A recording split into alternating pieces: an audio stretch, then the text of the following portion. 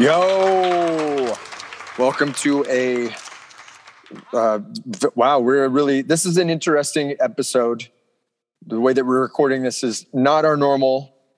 I'm Javier. I'm in Tucson, Arizona right now on my phone, while Greg is home in Philly and Jason is home in Richmond, Virginia.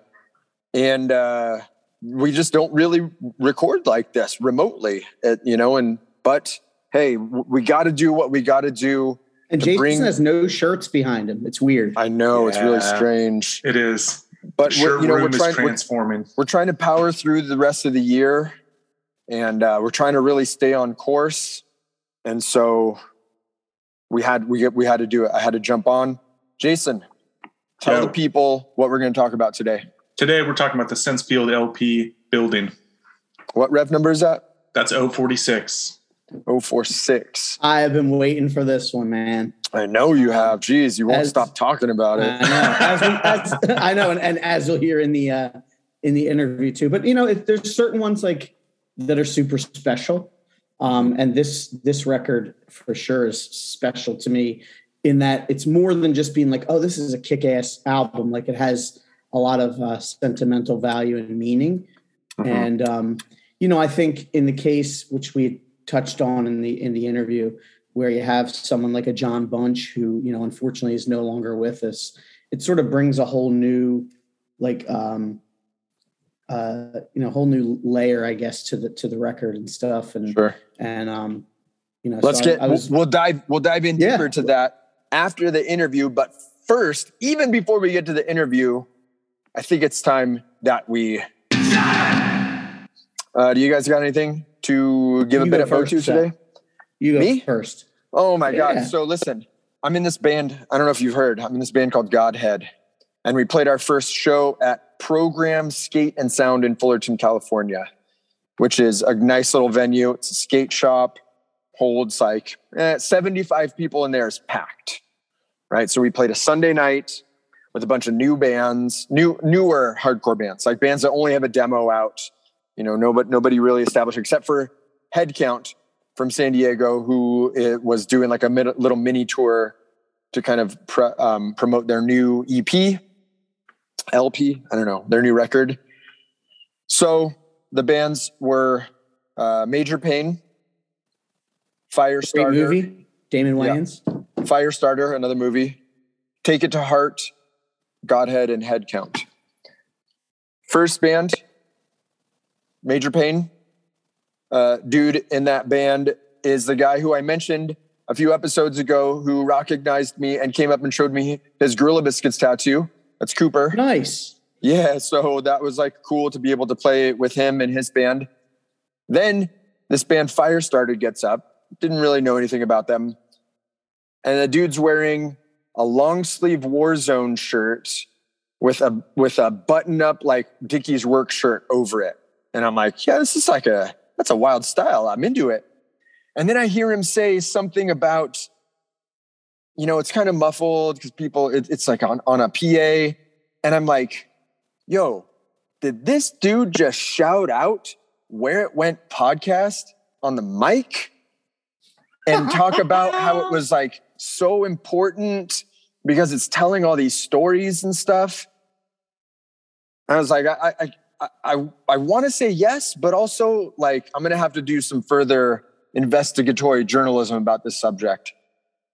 So let's just say yes. Yeah, he did. After our set, I'm standing by the merch table and this kid named Jacob comes up, buys a shirt, and he's like, yo, your podcast's sick, man. I love the stories. I love listening to the story about Chain of Strength. I love the story about Inside Out. Like he knew all the fucking episodes.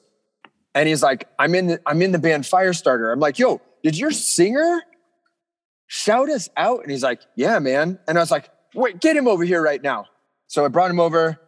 Dude's name is Gustavo. We talked about the podcast. Big fan. So it just blew my fucking mind that at a hardcore show, our podcast got a shout out in between songs. Like, how wild is that? That not our band, not our record label, this podcast that we do where we're talking about these legendary records made enough of an impact on someone to where they took time out of their fucking 15-minute hardcore band set to give us a bit of Bo. I think that is unreal. And so just wanted to give a huge bit of Bo to Firestarter. You can check them out on Instagram and take it to heart. Super sick. Head count. Like it was really cool also to be at this show where kids are moshing, kids are going off, kids are into it, but it wasn't violent. And, you know, a lot of times on hardcore videos, you see maybe some violence. You see like kids getting a little too crazy lately. And I didn't need that on a Sunday night when my band was playing.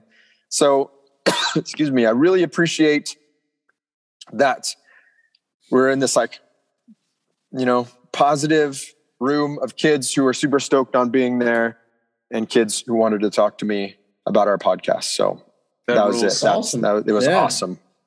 Well, on that same tip, let me continue giving thanks because Axe to Grind included Where It Went on their Thanksgiving buffet episode, which compiled a bunch of clips from different podcasts that they liked. And so that was cool because since I started listening to podcasts, Axe to Grind is one of the podcasts that I latched on to and check out every week. So that was super cool. Benchmark.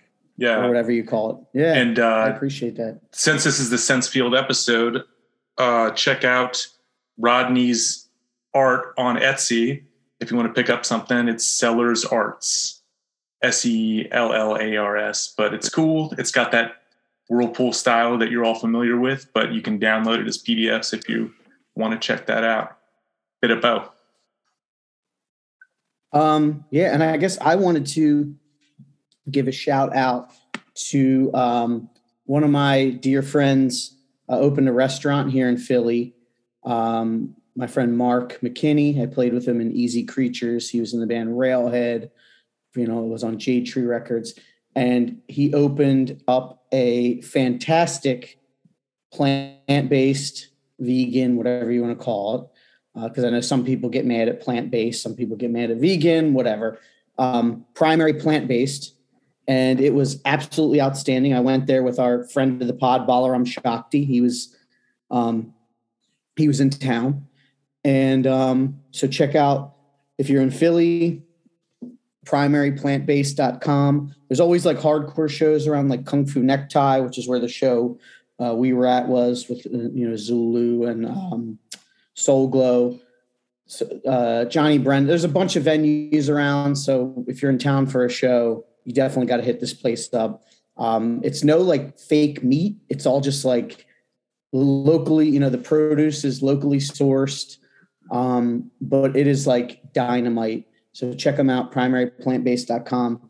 And because it's Sensefield, I was thinking about it was, as we're recording this, it was 4 years ago this month that Mark's cousin, who I ended up becoming friendly with, Nick Rotundo, he had passed away in November of 2017. And he was just a really cool guy. He recorded a lot of bands. Like he recorded, I think, Shark Attack, I Hate You, None More Black, Boy Sets Fire. He was a huge Sensefield fan and absolutely loved the Building record. So, thinking of him and thinking of Mark. And that's all I got. Cool. It's interesting. This is just a little bit of a sidestep. And now that you mentioned a plant-based restaurant that focuses on plants, who would have thought? I follow Scott Weingard on Instagram, who played in Texas Is a Reason and seems to be a very accomplished chef. And the stuff that he makes out of vegetables looks unreal. And so it's cool that people in hardcore, and especially in the sphere of things that we're talking about on this podcast, to see them doing stuff with plants and not just with fake meat. Like, hey, fake meat's cool, whatever. Like, I'll have a Beyond Burger or some, fucking soy riso. But, like, just eat real food, man. Plants are cool. Yeah, this was cool, too, because, like, I'm looking and, you read this stuff and you're like, how does that work? Like, how will that work? But like everything we had was just like so good. Like Balaram and I were just like, oh man. And, we were talking too that the same way that someone may write songs, like get ideas and write a song, that's how like a chef's brain works. Like, Mark was telling us about how he looks at a list of, the local produce that he has access to, and then the gears start turning and you're basically like starting to write a song. You're looking at the ingredients, you're seeing, well, what can I make that's going to be good? And I think it's really cool. I admire that kind of talent because I can't write songs and I can't cook. So anyway, all right. Building, shall we? Should we kick it? Kick it. Can I kick it? Kick it, kick it, kick it.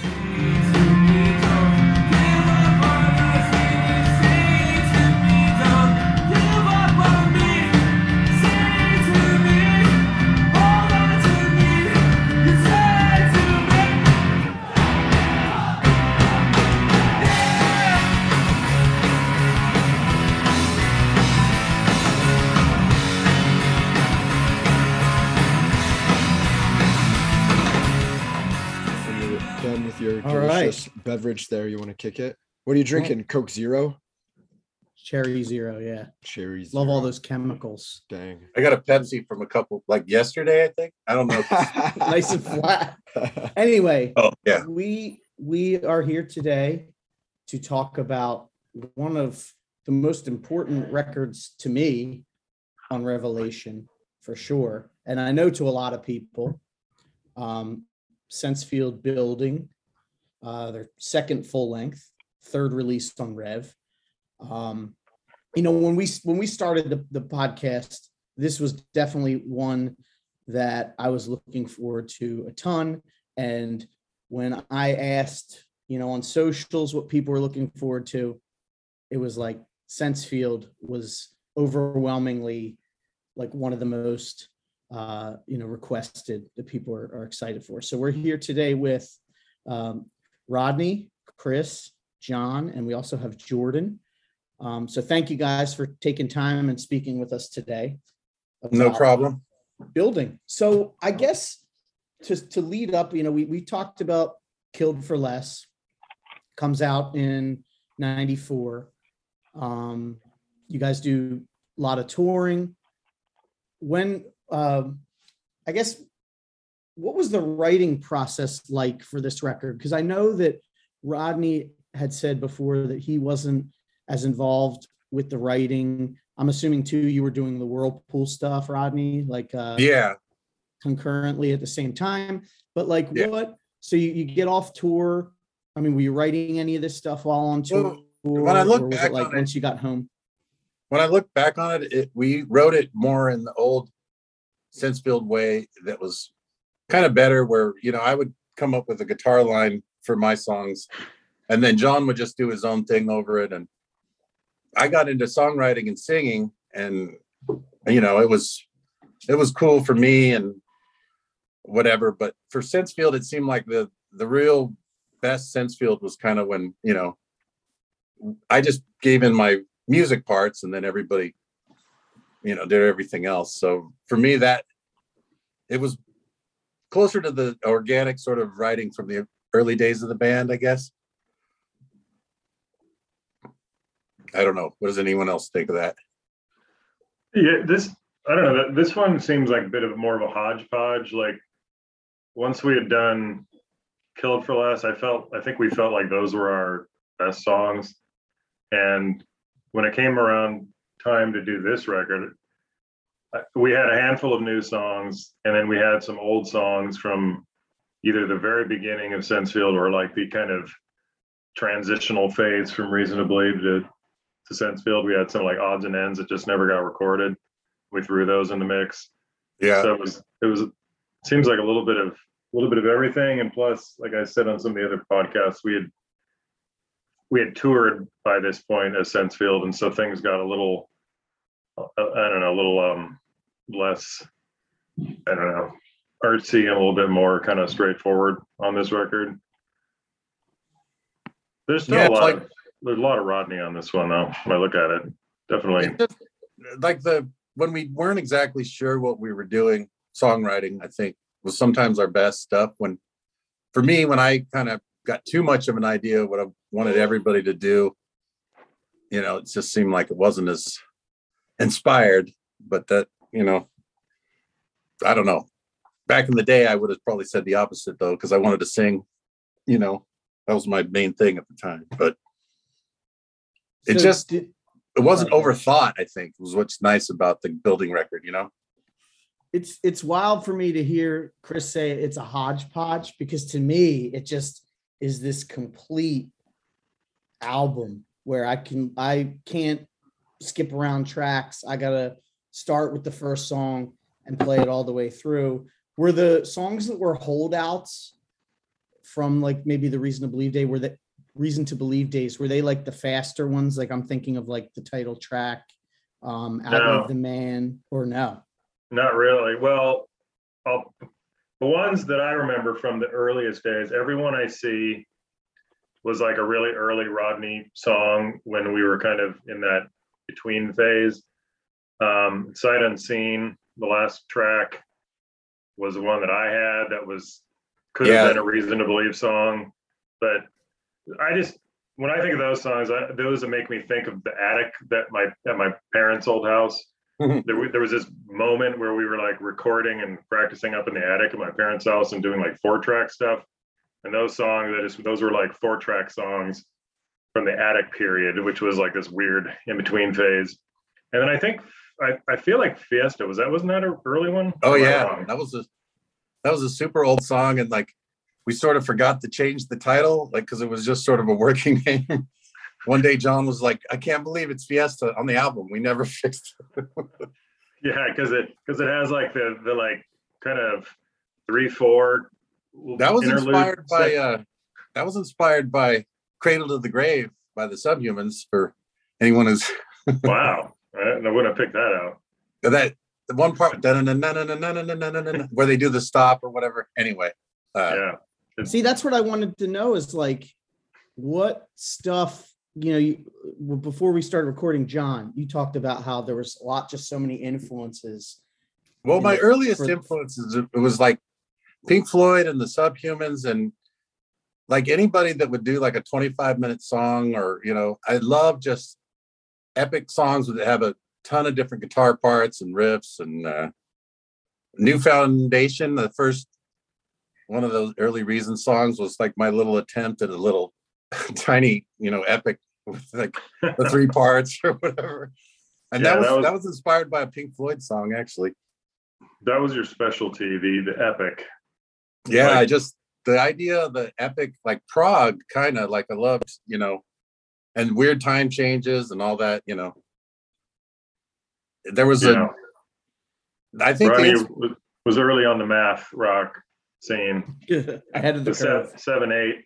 Yeah, I got super into the Pixies later, and that was cool. But I kind of, looking back, I like that era, like where it was just a little bit of the Pixies influence with all the math rock. And when I got super obsessed with the Pixies, it just seemed kind of like I was just doing the Pixies, sort of, like I liked it better, when that it was more like you were just sort of trying to look for an ultimate song. It wasn't really like trying to sound like anybody. You just wanted to come up with a really cool part on your guitar, basically. And how about you, John? What were like some of the like touchstones for you musically that were especially going into this record? Well, for this record, I think like probably what made the record so cohesive for like, it was really like Chris said, just a mix of all these weird tracks, was the energy we had kind of built as being a live band and playing those touring dates and just playing over and over every night. There was this kind of energy to the album that kind of Killed for Less didn't really have. Everything was driving a little bit harder, and I think Chris kind of touched on this. And I think we all had a background in punk and hardcore, so it was sort of in our DNA always that it was going to be in the music. So I think we just indulged ourselves a little bit with it when we got back. We still had that kind of energy of the road and of being like playing live and that kind of interactive energy.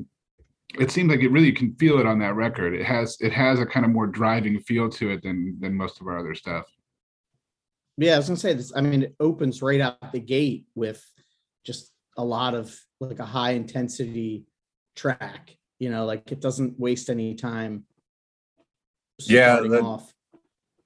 Overstand, like just the end of that song, the outro. Sometimes I listen to it and it's like, what is even going on in there? Like the drums, it's wonderful, it's amazing, but it's like, what kind of music even is that? Like the drum beat's all off, kind of weird, and then the guitars are playing like 4 different parts, I think, and like you don't listen to it closely too much sometimes when you're in the band, and then you step back and you're like, wow, I mean, it's pretty, some of the moments on that album are pretty interesting, like musically for me.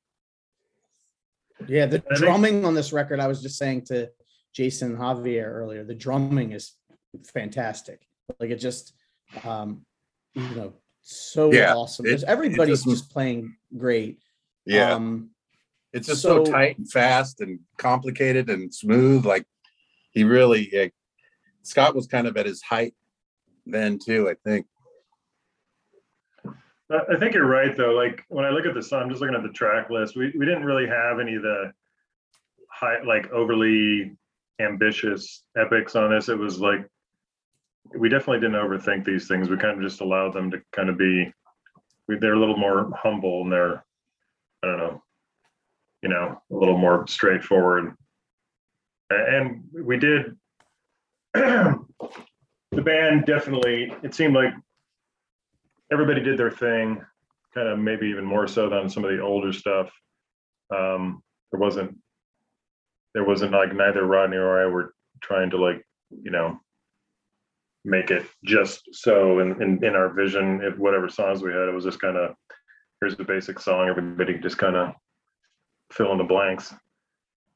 Yeah, and it was all sort of like before, at one point it seemed like we thought layers and tons of stuff was going to make things sound better, but that one just seems more like condensed interesting parts where everything was sort of cool and there didn't need to be a ton of layers and all that.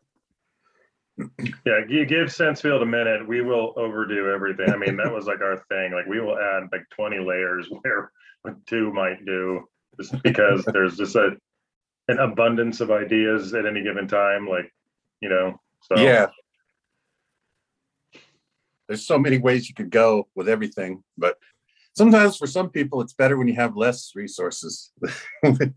Yeah, because this one too, the difference here, like the Killed for Less was done 24 track. This we went back to 16 track. We went back to record it with the guy who had recorded the Reason to Believe album and the first Sensefield demo thing, that blue CD.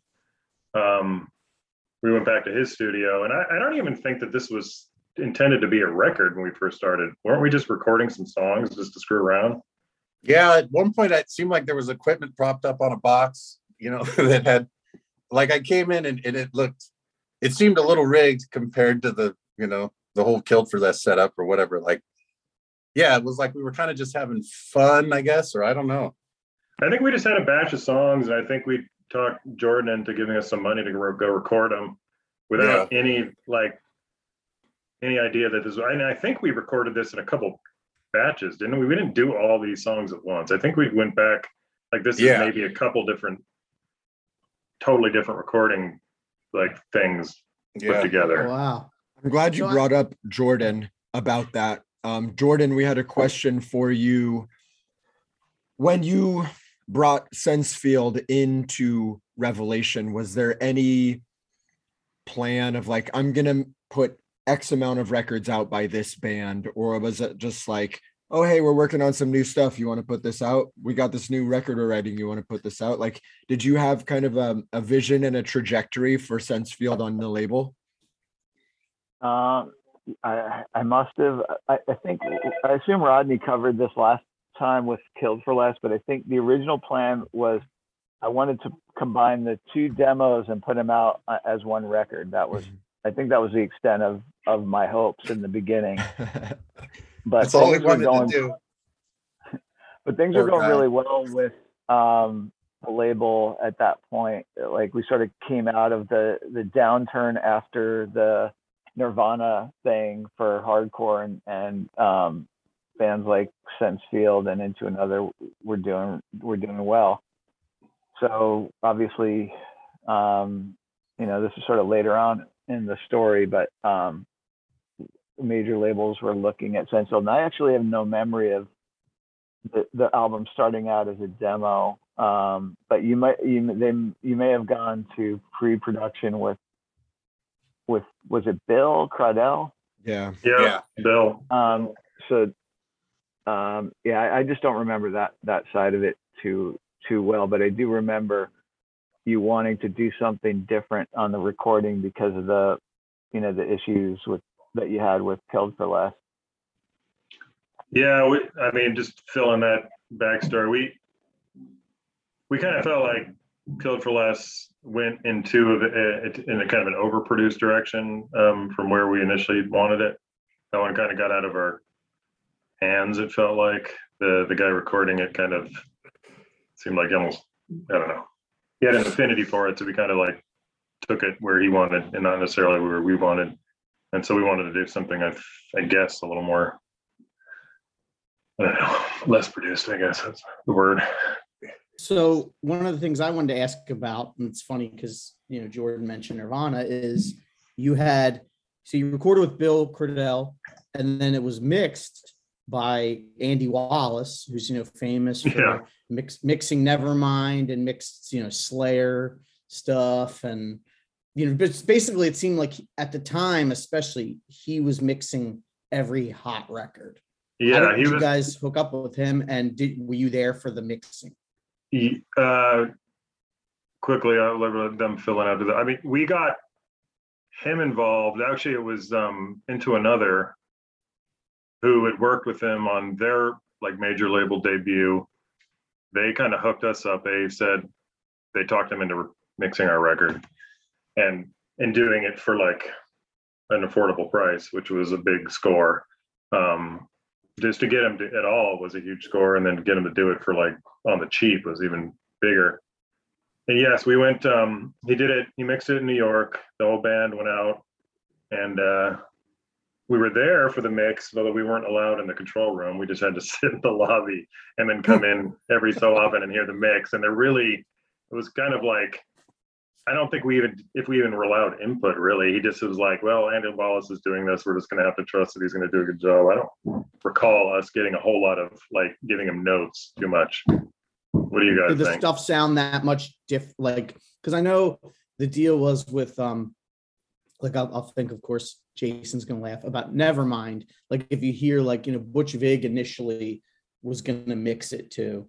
And, you can hear those versions. And then Andy Wallace kind of brought this, like, sheen to it that was a little different and made it more sound like, I don't want to say better, but more refined. I don't know. Yeah, but the one thing I remember about his technique, and again, we weren't allowed in the control room, so I didn't get to see it in action, but a lot of producers will kind of even out the mix by adding lots of compression, kind of smashing everything together. He has a totally different technique where he doesn't really use much compression at all. Everything is in the way he automates the faders. Everything is done by controlling volume rather than squashing everything together. So you get this kind of a clearer overall sound, less distortion, less in the mix. And that's why, I don't know, that's how he gets the sound from what I understand. Because it holds the sound of this record. I listened to it again today. It holds up. Like, it doesn't sound, to me, it doesn't sound dated. It doesn't have, like, it's a timeless capsule, I think, which sometimes, depending on who mixes and who produces stuff can sound dated. And this, I don't know, to me, this just holds up. And it could have been something that came out this year. And, I think it sonically it holds up. You never can go wrong with just straight guitar oriented, like, rock with no studio gimmickry of the time. If it sounds like that, it's always going to kind of sound timeless. Yeah. no big reverbs or Yeah. certain sounds that just kind of like clue you into the time period it was done. Like the 80s snare of any 80s song just gives it away. Like that snare that's as big as it sounds like it's being played in an auditorium. Yeah. Which Like is the Journey now, snare is just, there's no Yeah. there's no substitute. And then you got it mastered Howie Weinberg, who's also another just a huge name. You see his name on countless records I have in my collection. Yeah. I know he was a big guy back then. That was all done in one trip when we went out there. I don't know if it was like, you guys remember we were there a week, 2 weeks? It was kind of a marathon session. I thought I didn't even go. I think it was you I thought it was just you and John. No, I was there. Well, I remember the Andy Wallace thing was really fast. Like I was like kind of surprising. Like how he was only like maybe 2 days or something, or 3 days doing it max. Was it that quick? I feel like it was. Like also it wasn't like super entertaining to be there because we were, like you said, we were just sitting in the lobby watching John try to hit on the it was pathetic. And so and yeah, the mastering was also kind of the mastering was a session. Only thing I remember about going is we went in there and they were showing us their awesome cello speakers and telling us about like they did Mariah Carey in that room or something. Yeah, that was also like super quick too, which was very New York. The mastering was super quick, you said, or the mixing? Well, yeah, no, both. Well, the mix, I mean, John's saying it was even faster. I knew it was quick, but it was apparently even quicker than I thought. He was doing I guess he must have been doing 3 songs a day, which is. I think he wasn't done when we left. Like we got masters back, I think, from like half of it or something. So maybe he did do like 4 or 5 days total. I don't remember. Honestly, I remember like sitting in that lobby and just wanting to like go like get something to eat. Well, it looks like Howie Weinberg must work too with Andy Wallace. Like I'm looking at his website, HowieWeinbergMastering.com, and like he got like. Yeah, it was. Knowing the way these guys work, he must have said, "This is the guy that masters my records, so you're going to go to him." It was probably set up that way, which was fine with us. I know there was a massive blizzard the whole time we were there. Remember that, John? Yeah. Like it's a crazy blizzard at that time. Trying to think what else. So was this done in early '96? You'd say probably then, I guess, like winter. Yeah, it must have been. I know this came out in the summer. Yeah, it must have been done in like January or February, somewhere like that, because it was still very much winter in New York. Yeah, I thought everybody went. I guess not. Yeah, it was a weird combination because recording building. I think we started even just like rehearsing there. We just kind of moved our gear like next door into like those other spaces and started recording stuff with Bill. And it was like the track sounded basically like what our rehearsal sounded like for the most part. It was really raw and which was great. And it was really a departure from Killed for Less. And so it was this like really kind of like punky recording style, in a junky studio, and then on 16 track, and then we just like went totally the other direction on the post-production stuff, which was interesting. Yeah, it's a life lesson for everybody. Just don't overthink it. Yeah, less is more. Do it quickly. I had a question for Rodney. What was the vocal writing process, the lyric writing process with John? Was that something that you two worked on together? No, well, Outlive the Man, I wrote the lyrics for that one, I think. Yeah. But I don't think we collaborated really on anything else. It was all his, all his ideas. As far as I can, no, I think Everyone I See Is You was his lyrics too. Yeah, it was all him except Outlive the Man. It was all Wandering Time, that's not yours? That's not yours? Oh, yeah. And well, in those days, too, yeah, we used to do where I just have half the lyrics. Like I'd have something for one part of the song, and John would finish it and add, harmonies. He did that with Wandering Time. Okay, because we didn't really get into the process of how the songs are written with any of the other records we talked about, and back then I'm sure it was not as easy as here's an MP3 of the song we have, and you can take that and use it to write lyrics. So I was curious about that, and if you had any good memories of John recording the vocals for this record when it was recorded. Well, I don't remember. Like, I wasn't hardly there for any of it, but I know John's favorite thing would be he would get a demo of the song and then have it on headphones and just walk around and just, work on it forever, like redoing the parts until he got something he liked. And, that was kind of his dream. It was, I'd write songs and then put lyrics on them. And he's like, man, just give me something, give me a clean slate so I can do my thing and, be creative. And that's another one in retrospect. I'm kind of like, yeah, I probably should have done it that way. But yeah, some of the songs like Will on that album is just probably one of my favorite things I ever wrote. But then my favorite thing he ever sang, just the layers of harmonies he did on that. And like, John did a lot of neat stuff, but some of it was just like, where did all that come from? It was just like so beautiful. Well said. Yeah, and that one has like those falsetto vocals and everything.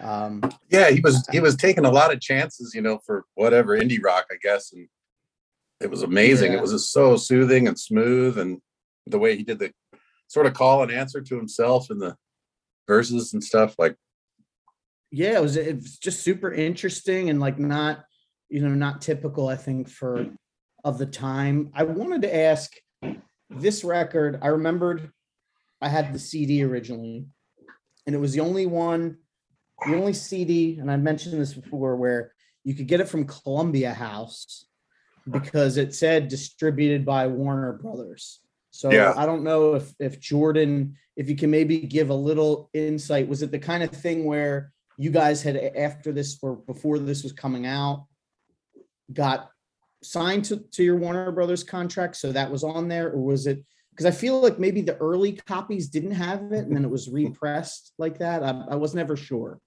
Can we just leave that as another one of those unsolved mysteries and move forward?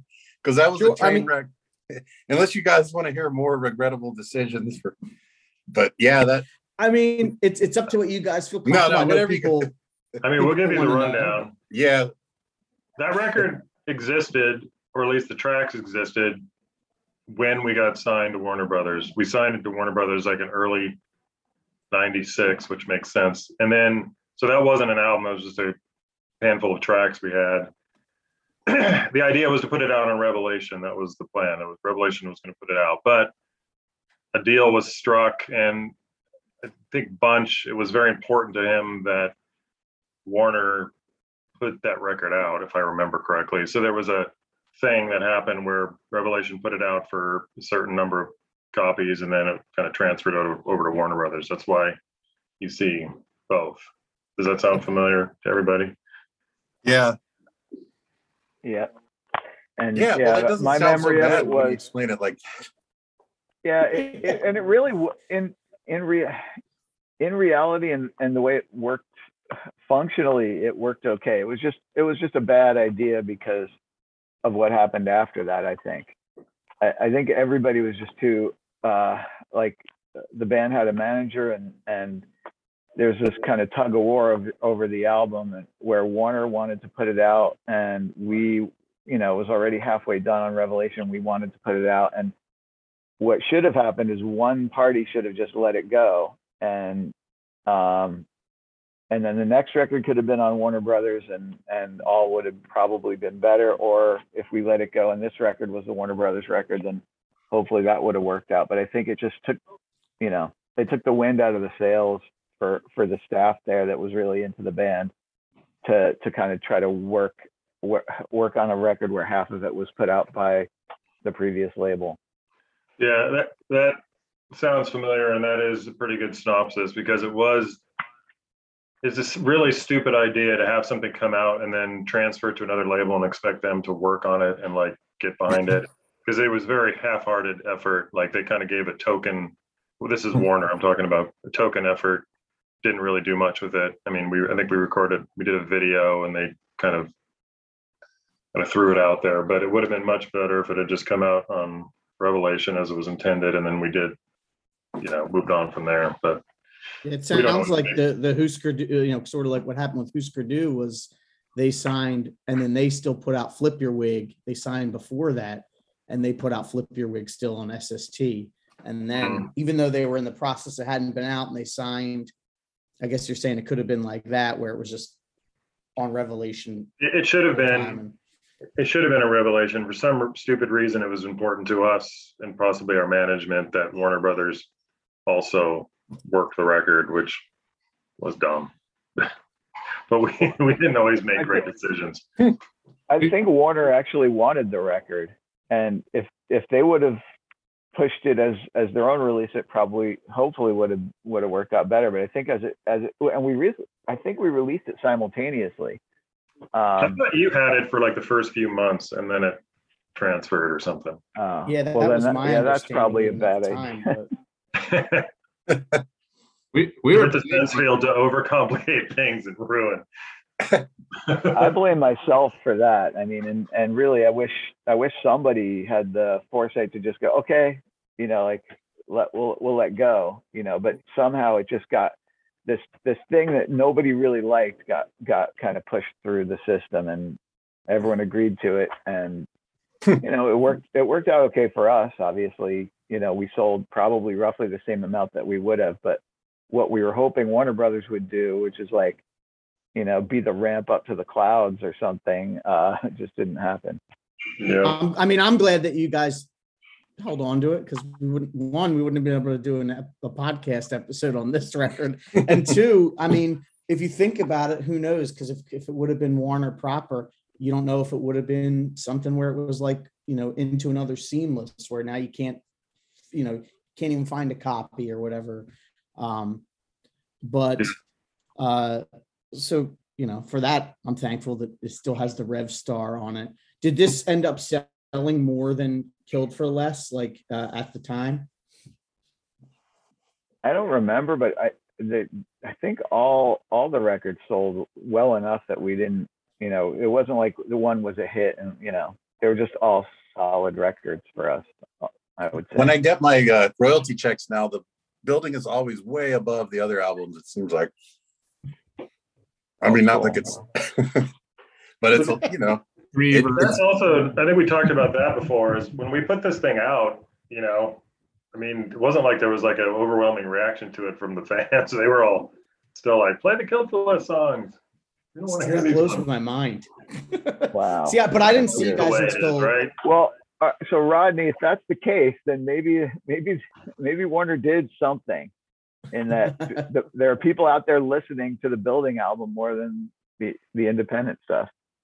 Well, that or it's just more interesting than the other stuff. I mean, to me, if I had to pick a favorite, Sensefield album, it'd probably be that one. The production on our later stuff is nice, and there's so many beautiful songs and stuff. But I just think, well, I'm not getting the warranties. I'm not getting the Warner royalty statements, so I only have Rev albums to compare it to, but it just seems like it's doing better than, like, it's maybe just, just the same thing like we're talking about. Everybody now, it's a little more interesting to everybody than other stuff. Maybe, I don't know. What was the tour cycle for this record? How long did you wait to tour after this came out? We toured right away. We did, the most touring we ever did was that year, 96. And it was a pretty varied like tour schedule. We did like the Warped Tour, at least the East Coast part of that. We opened for the Bosstones, and that was a trip. Whoa. That was a tough slot, but they were really cool and fun to tour with. Yeah, their fans were all quiet, while we played. We would call them the fish heads because they just kind of stare at it. And their singer was like, well, at least they didn't chant our name all the way through your set. They do that to other bands, that open for the Boston. Oh, so that's good. And didn't you guys do a lot with Texas? Yeah, we did a run with Texas. That might have been the first one on that cycle. I know we did more than that. Does anybody else remember? Because it seemed like we were on tour like half the year that year. Yeah, it all kind of blurs together for me. Yeah. I would tend to agree with that. There's a lot of beers. There's a lot of beers, and there's a lot of backstage rooms where I was drinking beers. John, do you have any good memories from that tour? I have great memories from all the tours. Honestly, I would say touring was my favorite thing that we did. So I just think that it's so fun to just play a new town every night. You know, I guess the work part is sort of just traveling in between cities, like, you know, and then hanging around in the gross place like in the middle of the afternoon until people show up. but actually playing was so fun and really great. That was such a good time. I think we had a lot of fun. We did a ton of shows, and yeah, I couldn't for the life of me tell you where they were or with who. I know we did tours with Texas, and we did the Warped Tour, and yeah, but that was just a crazy summer. And then all the stuff with sort of Warner Brothers going on, and you know, we had such a weird thing with Warner Brothers, you know, because they wanted buildings sort of, you know, and they kind of wanted to put it out, but at the same time, like throughout our relationship with them, they seemed like super concerned about like us re-recording old songs. Like they wanted to do this thing, and which was really a dumb move, because like the band had like so many songs and so many new songs. It was almost like silly to go back and record songs like 3-4 times like we did. But yeah, that was a recurring theme throughout our whole career, is having to go back and re-record old shit for the second or third time. Because then you guys, I know you also, but that might have been later, toured with like Jimmy Eat World. Didn't you do a lot of stuff with them? Or am I thinking? I know you played here in Philly with them, and I wasn't at that, unfortunately. We took them out. I think it was their first tour. That might have been also '96, if I remember correctly. I think it would have been the same year. I think it was. Yeah, Static Prevails. With Jimmy, I think. Yeah, it was. Yeah, and it was before they had the one record that really started taking off. And then everything changed, and then everything flip-flopped. You know, they were taking us out on the road, not us taking them out on the road anymore. After that, I remember they were so excited to see us. The first show, I think we played it. Were they in Tempe or somewhere? We were in Phoenix, and it must have been Jim gave me their demo, and you know, so many kids give you their demos on tour, and you're like, oh, okay, thanks. I hope it's good. And it was amazing. They had like really catchy songs, and I was like, wow, these guys are into us. I mean, that, you know, that was one and only demos I think that I got from a kid on tour that was actually amazing, you know. It's always amazing. When anybody you know is in a band, you pretty much always imagine they suck. And then when they don't, it's like a real, you know. Yeah, it really is true. It's like you want to imagine that your friends are all doing great things, but the case. That was super inspiring, because, you know, the kid that can write cool songs is into your band or whatever. It was like, you're on the right track or something. I don't know. It gave me a good feeling. Yeah, and then, you know, after this record, you guys, you know, you were then officially with Warner, and then there's a whole, we won't really, I'm sure it's been talked to death, where you guys were sort of, it was like almost like in a limbo. Like the only time I got to see you was in Philly in 1999 with Juliana Theory. Was at maybe I forget what used to be Dobbs, Pontiac Grill or something like that. That sounds familiar. And but it was this weird time frame where you had no new record. So it was like you had Building was 96, and then there's this show, and then, you know, Tonight and Forever wasn't for another 2 years. I mean, that had to be kind of frustrating for you guys to be in that purgatory almost. It was, and it wasn't. It wasn't like it was someone else's fault. I mean, a lot of that was self-imposed. That was us. I mean, we were told by somebody at Warner that take your time. Nobody's like, you know, we're not going to rush you. Nobody's like clamoring to get the next record from you right now. So just, you know, write songs, do whatever. And never, that's a big mistake. Telling Sensefield that there's no deadline and time, it's not a good. Well, yeah.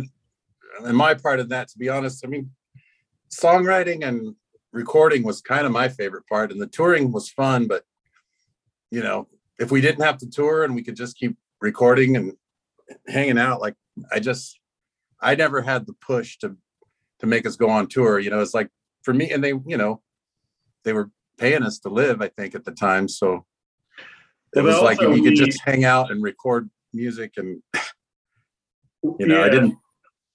And we got our own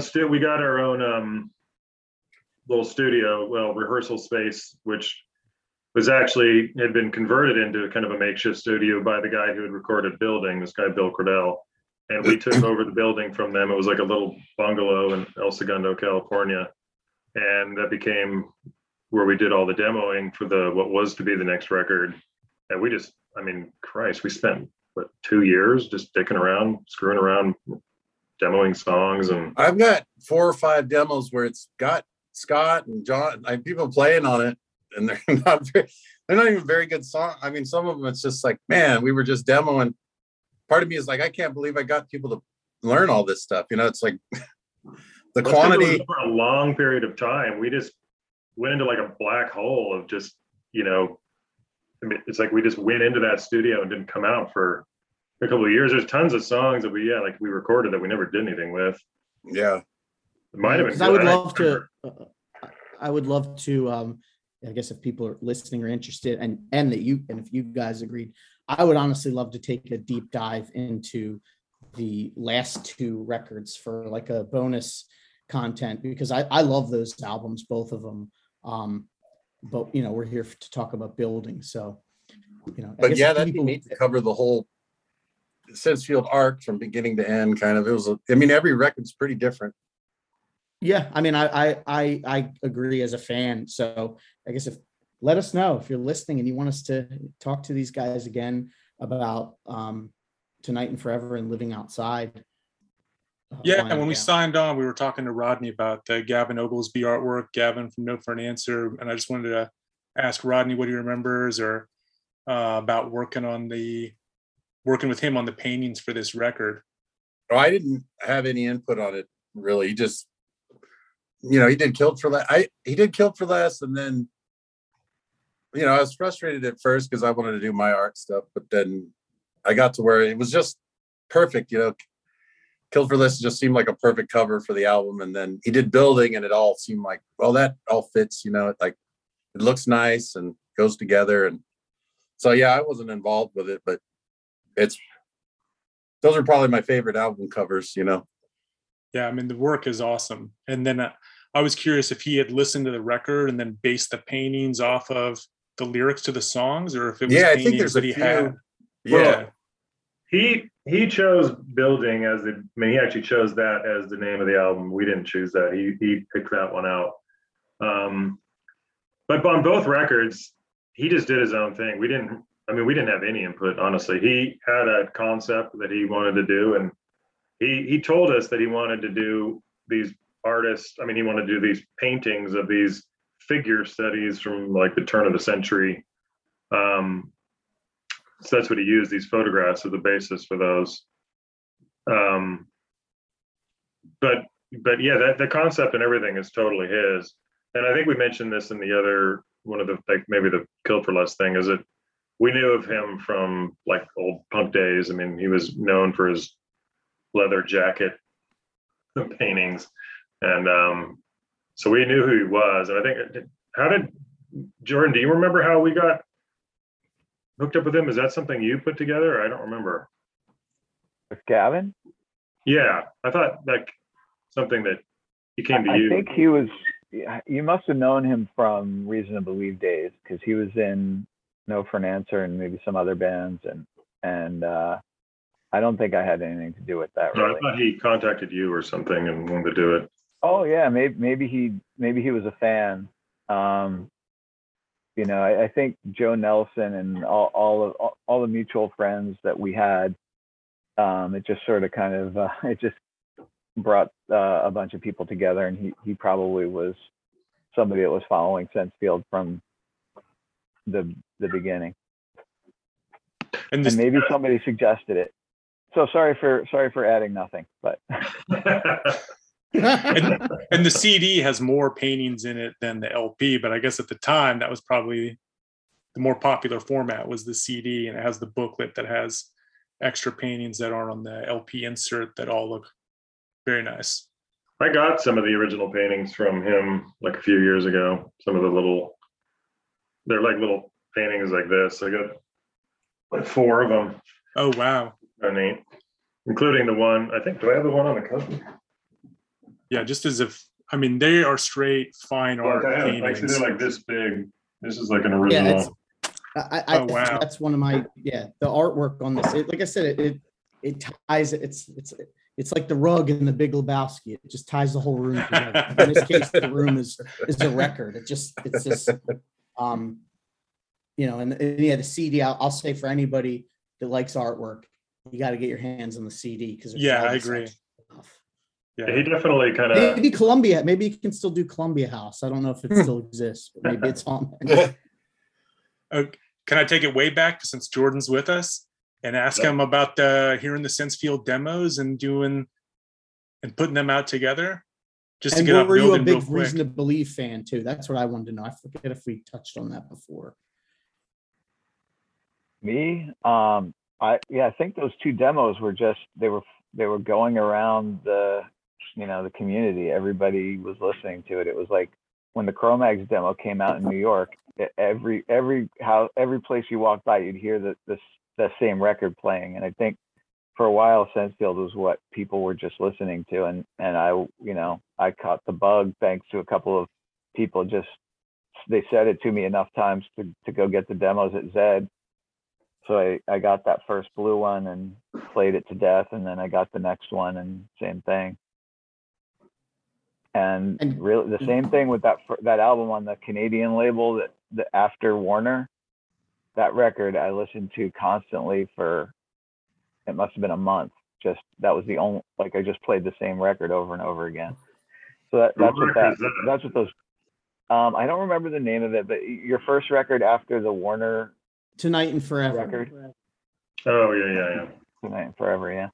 I don't know. I wanted to ask, it's we're talking about Sensefield. I wanted to talk a little bit about John Bunch, just because I think, his voice to me was like the main, like right away, that was what captivated me as a fan.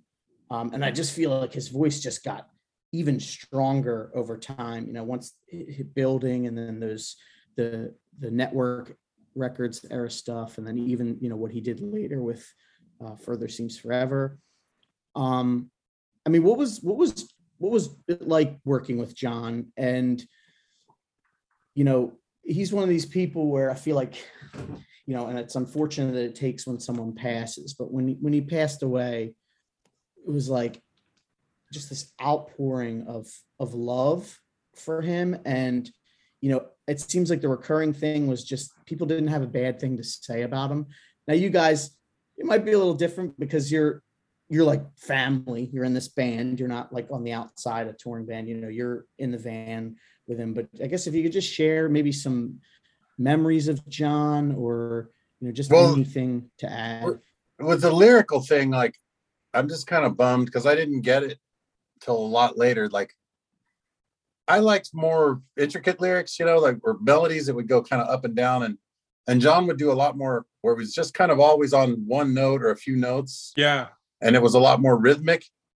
And then now I get, he was just doing it's an amazing thing. It was just completely different than the kind of creativity I wanted to do. But now that I get it, like see the art that he was doing. Because when when I was younger, it was like, well, it'll be better the way I want to do it, whatever. And now when I look back, I'm like, man, he was an artist, just all those harmonies and, what he was doing, it was just so different from what I did or wanted to do. But now, I finally can appreciate it now. And it was like, especially on Building, there's just, I didn't appreciate what he was doing at the time because I could sing and, so now that I look back on it, it's like, yeah, it was pretty amazing. You know, his style and the way he sang. And I can sing, but it's just not that energy. You know, John had that energy, that punk energy all the way through, you know, everything. So it just, you know, it was just so much more up. Like, I can write songs, but they're just kind of, I don't know, it just seems mellower. And John just had that intensity the whole time. And now that in retrospect, I get it now. You know, it's like, you're always singing one note, but it sounds amazing, you know, like it works with the song. So Right. Yeah, John had he had a lot of different influences, like influences that the rest of us probably didn't have at the time. He definitely had the hardcore thing. I mean, songs like Overstand on the record, that's a reference to a Bad Brain lyric. So he still brought kind of a lot of that stuff along. But at the same time, he was really into REM and U2 and INXS and stuff like that. So, you know, that kind of informed like his kind of the way, like the more intricate vocal parts and the harmonies and all that stuff.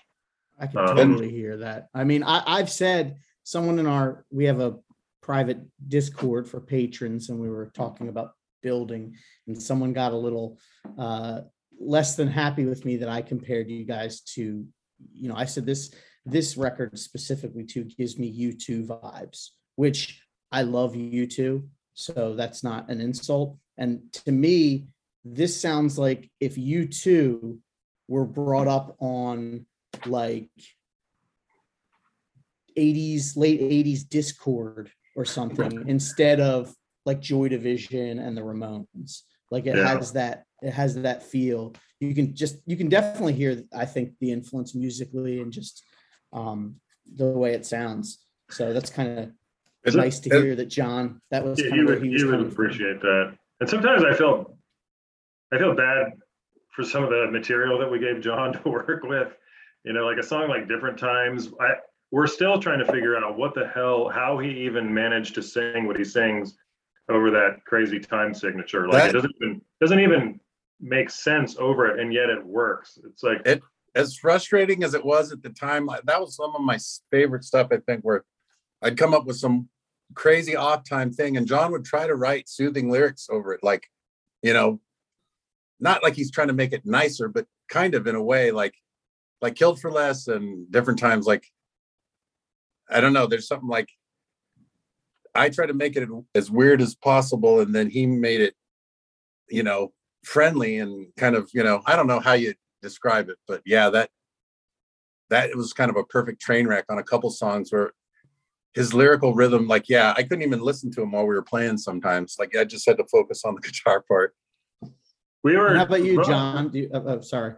I was just going to say, both Rodney and I were pretty selfish in what we gave him. We didn't often, unless Rodney already had lyrics and melodies worked out for the song, we didn't take into consideration at all what would happen with the vocals. You know, we wouldn't give him like extended choruses to sing over or anything like that. And we never took the time to like try to find the right, to put the song in the right key for John's, like to make his vocals sound the best. We would just like arbitrarily decide it was going to be in this key and put a capo on the 7th fret or something, which who knows why, but we would just do that random shit like that for no reason.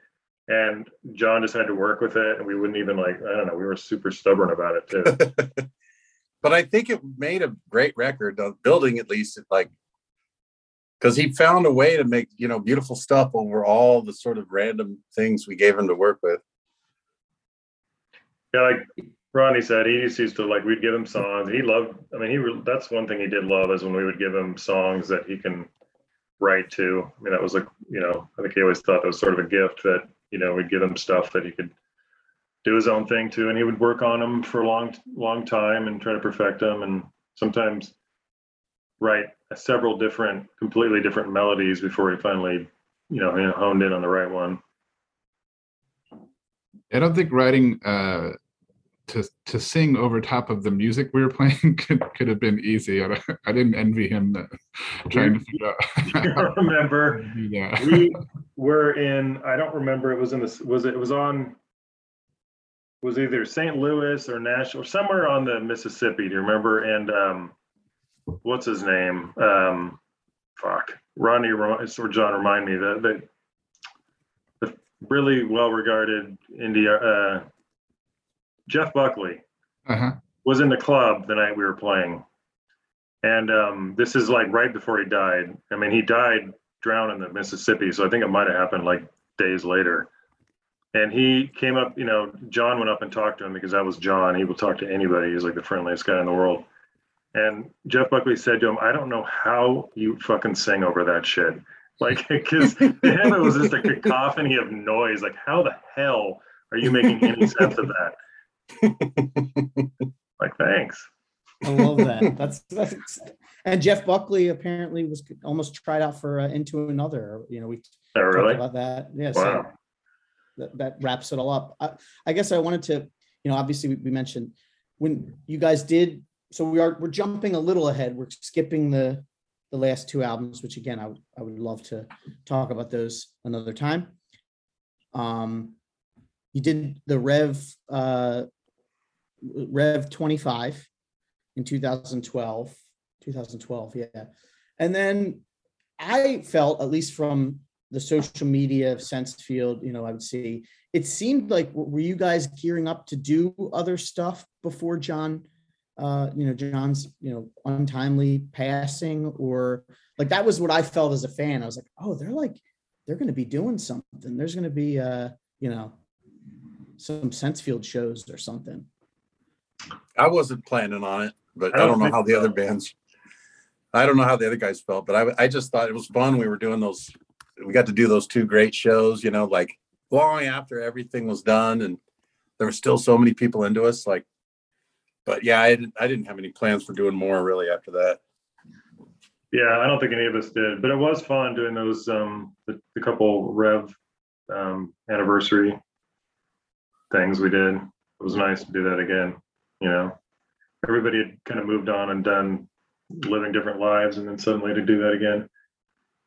But that's what gave Bunch the bug to do it again, and that's why he started doing music again. And who did he tour? He went out on tour with War Generation. Was that his?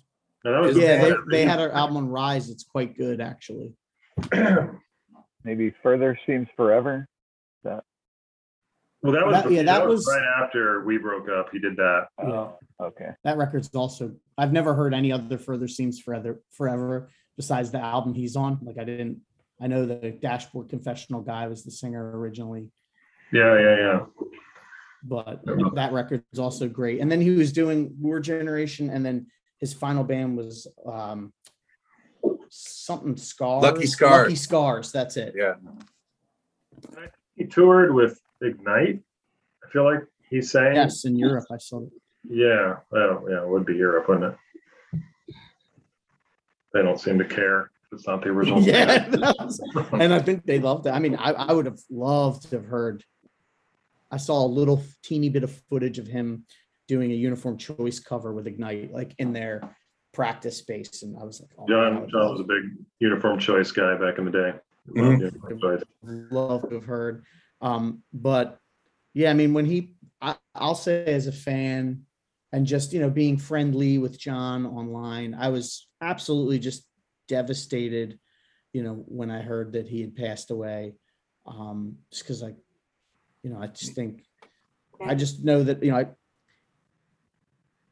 it sucked. I don't know what else know what else to say. It was just really, I was absolutely gutted. And, maybe just because of, I think, the way he presented himself, not only, online and being friendly and, like, I just remember little things like when my mom passed away, I was friends with him on Facebook and he offered condolences.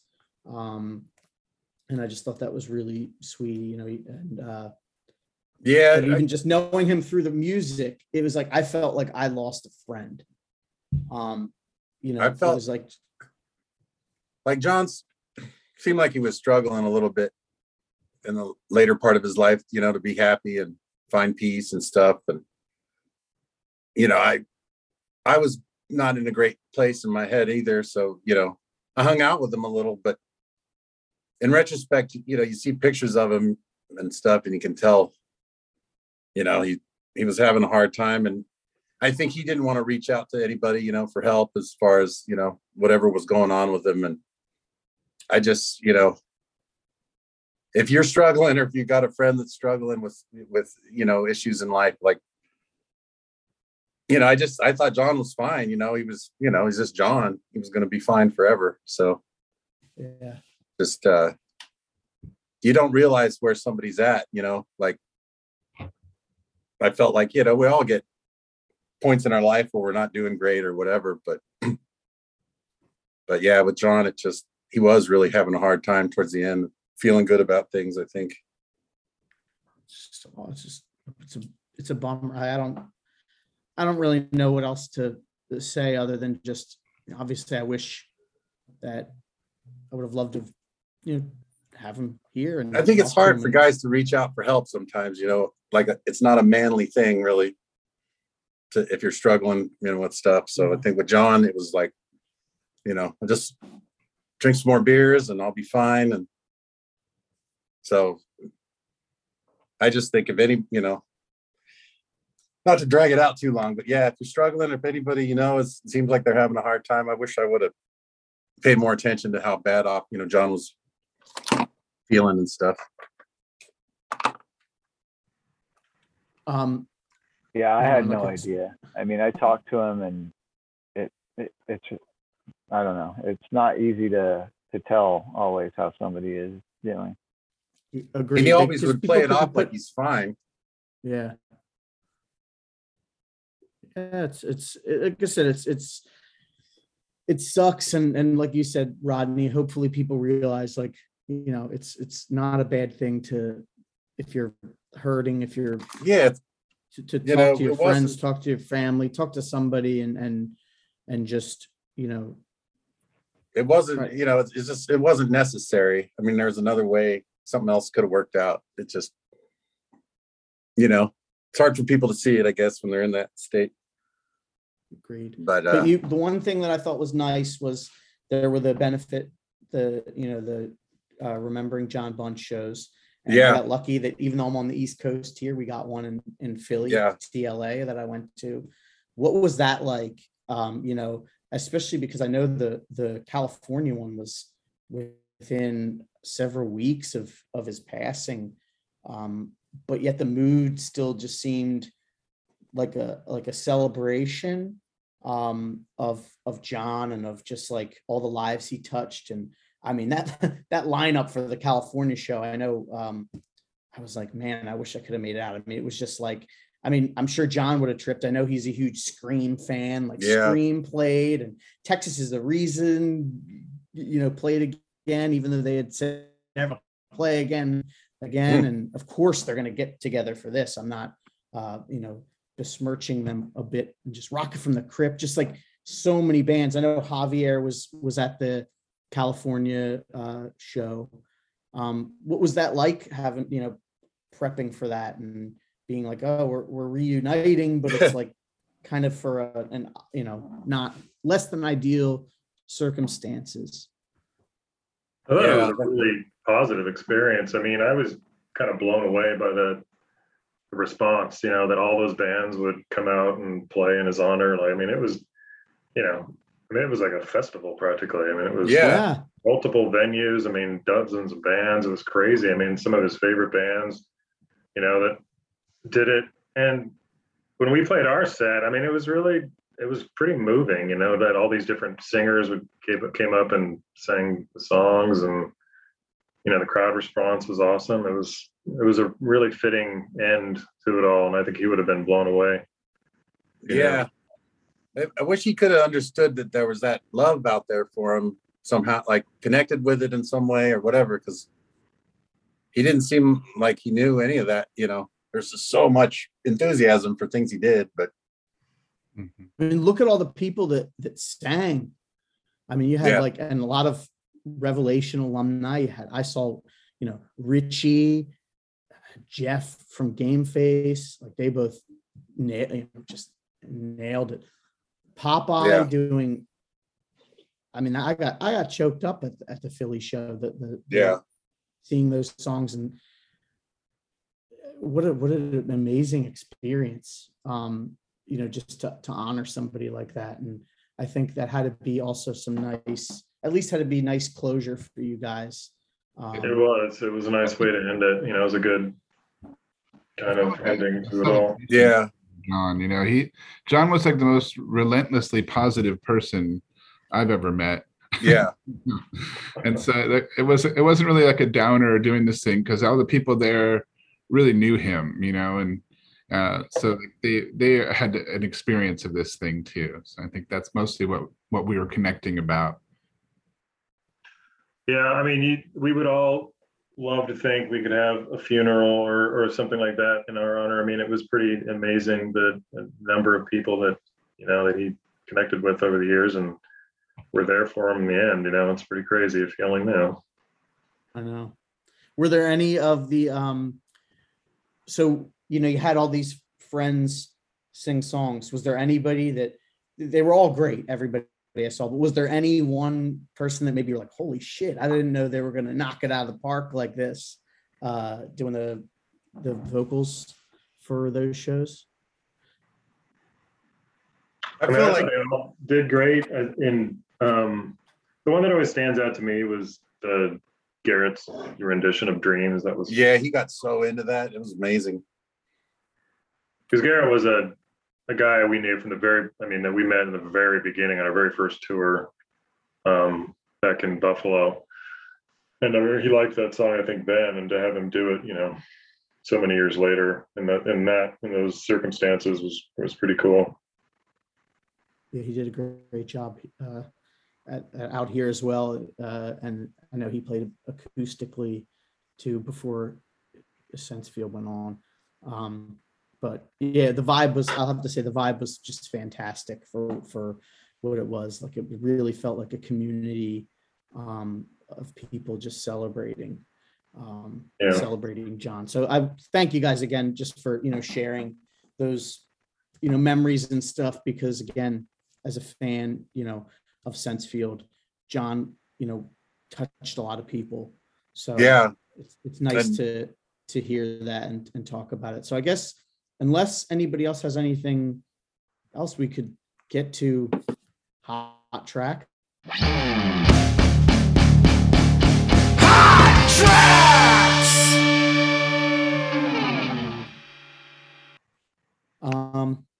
Jordan, do you have a hot track on building? I'm not prepared. Fair enough. Homework.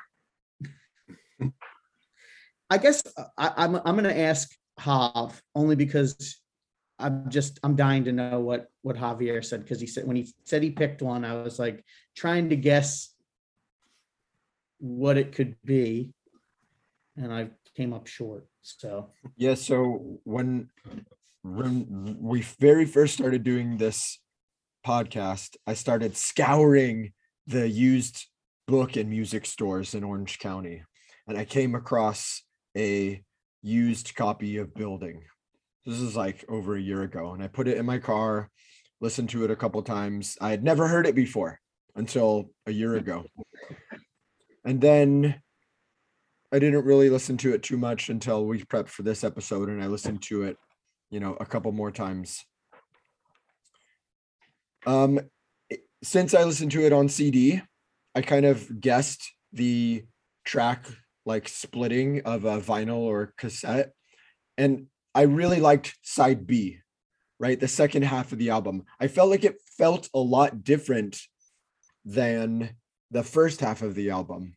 It was like a little bit more of a journey, and some of the parts were more dynamic and stood out to me. And I think what kicked that part of the journey off was the title track, Building, which is my favorite song on the album, followed by In the Light of Things. I liked Building is actually the last track on the first side. Oh, really? That's interesting. Yeah. And that, I feel like, and this is not to say there's like a lull or it's not interesting before it gets to Building, but once it hits Building, I feel like the album really cranks up to a different level, and the subsequent songs are on a kind of a different level than the first half of the album. So anyway, that's my nerd critique of the album, and Building is my hot track. I could have just said that, but I had a lot of words that I wanted to get out. No, I love it. So how about you, John? You're on the hot seat next. Well, this album, I think somebody talked about this being one, like maybe it was you. You said you had to listen to this from beginning to end, and it really, even though like recording it, it didn't have this feel. When we finally put it all together, it really does have this whole album feel. So it's pretty hard. I always loved No Man's Land because I just love the drums and some of Chris's guitar on that song.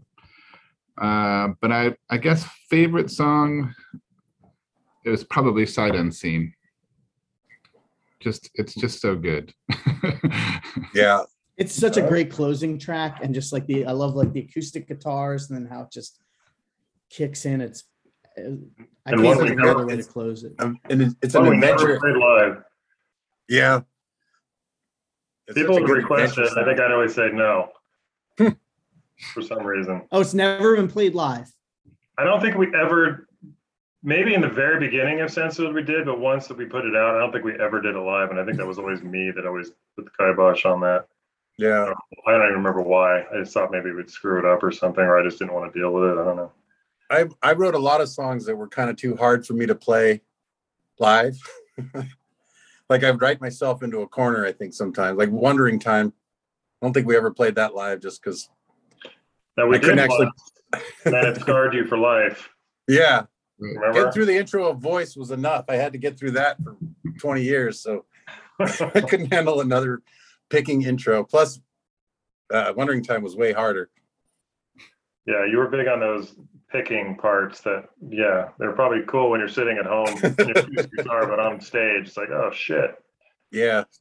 Nerves combined with not the best coordination made the picking parts really challenging.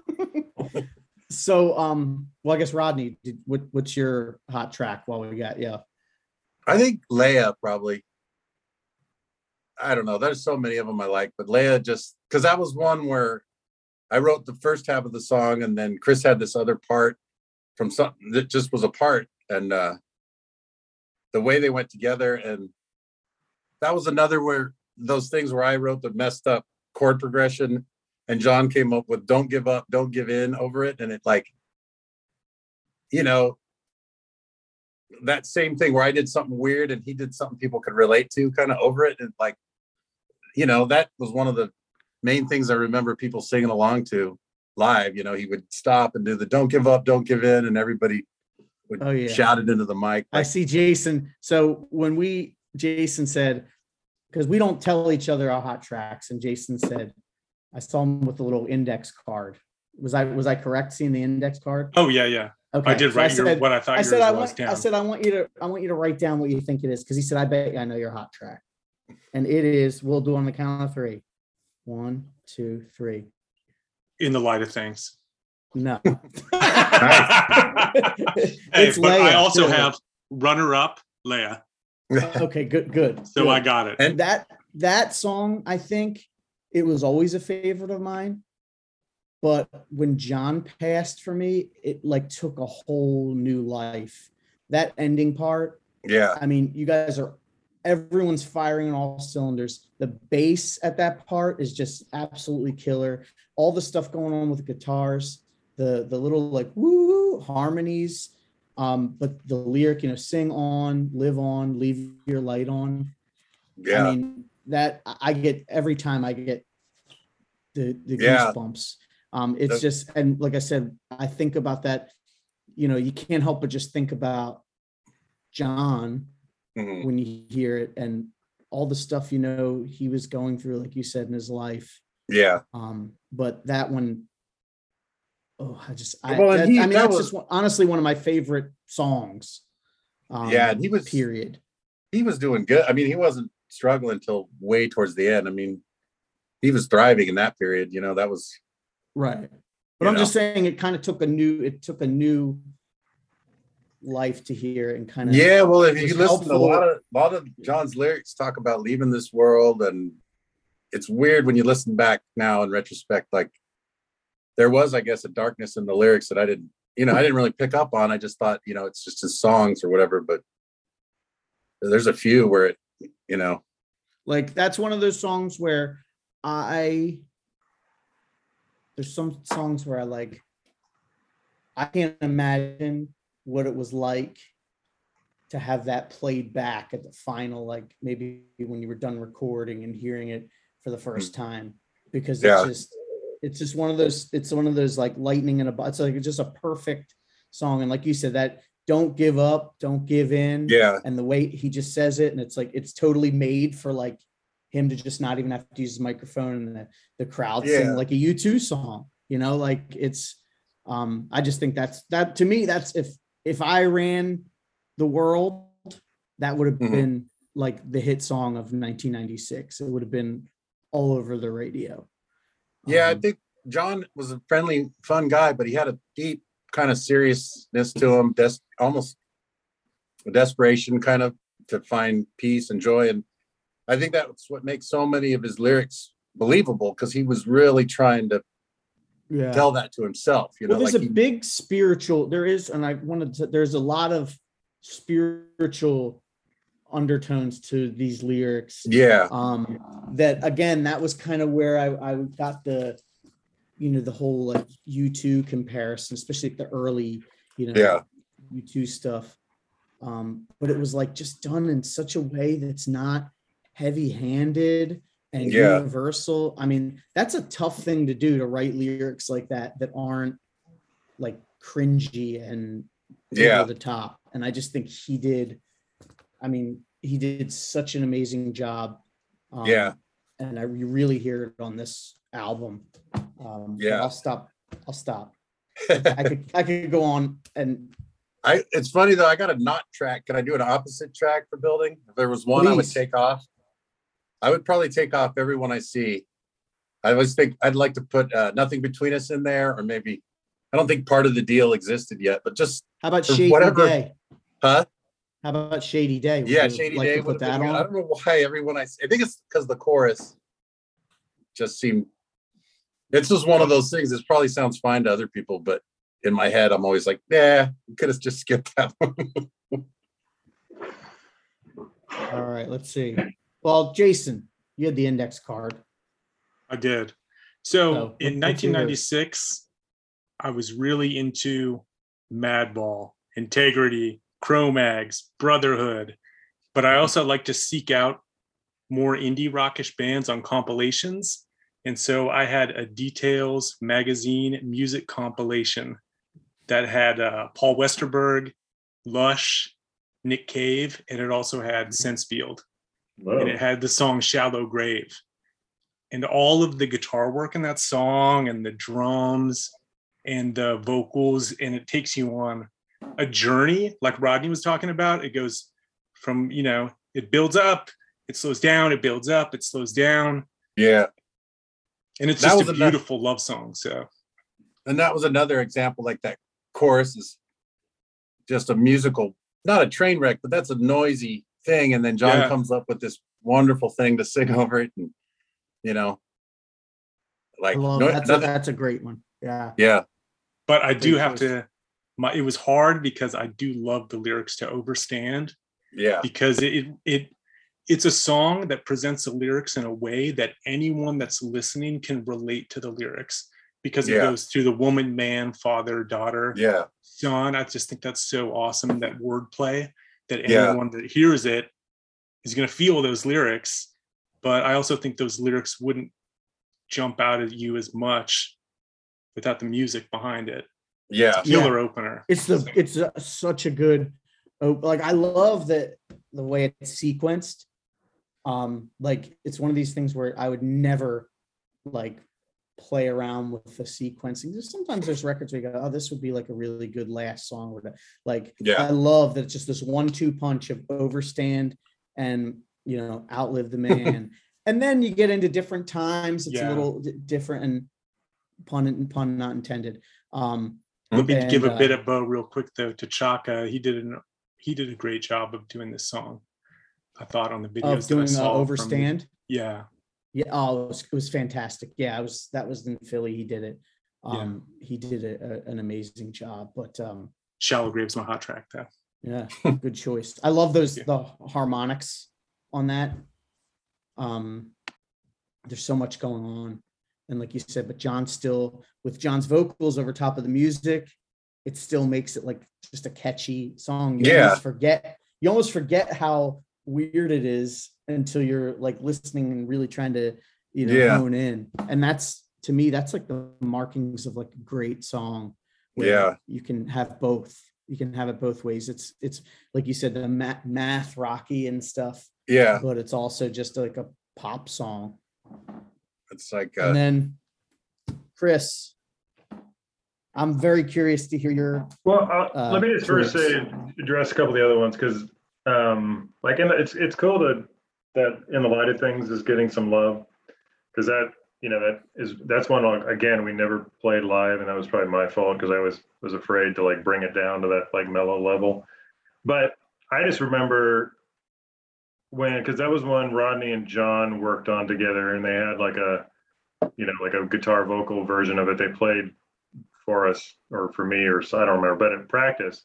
And that was one of those ones where like they played the whole thing through, and it really blew me away. I thought it was like such a cool song.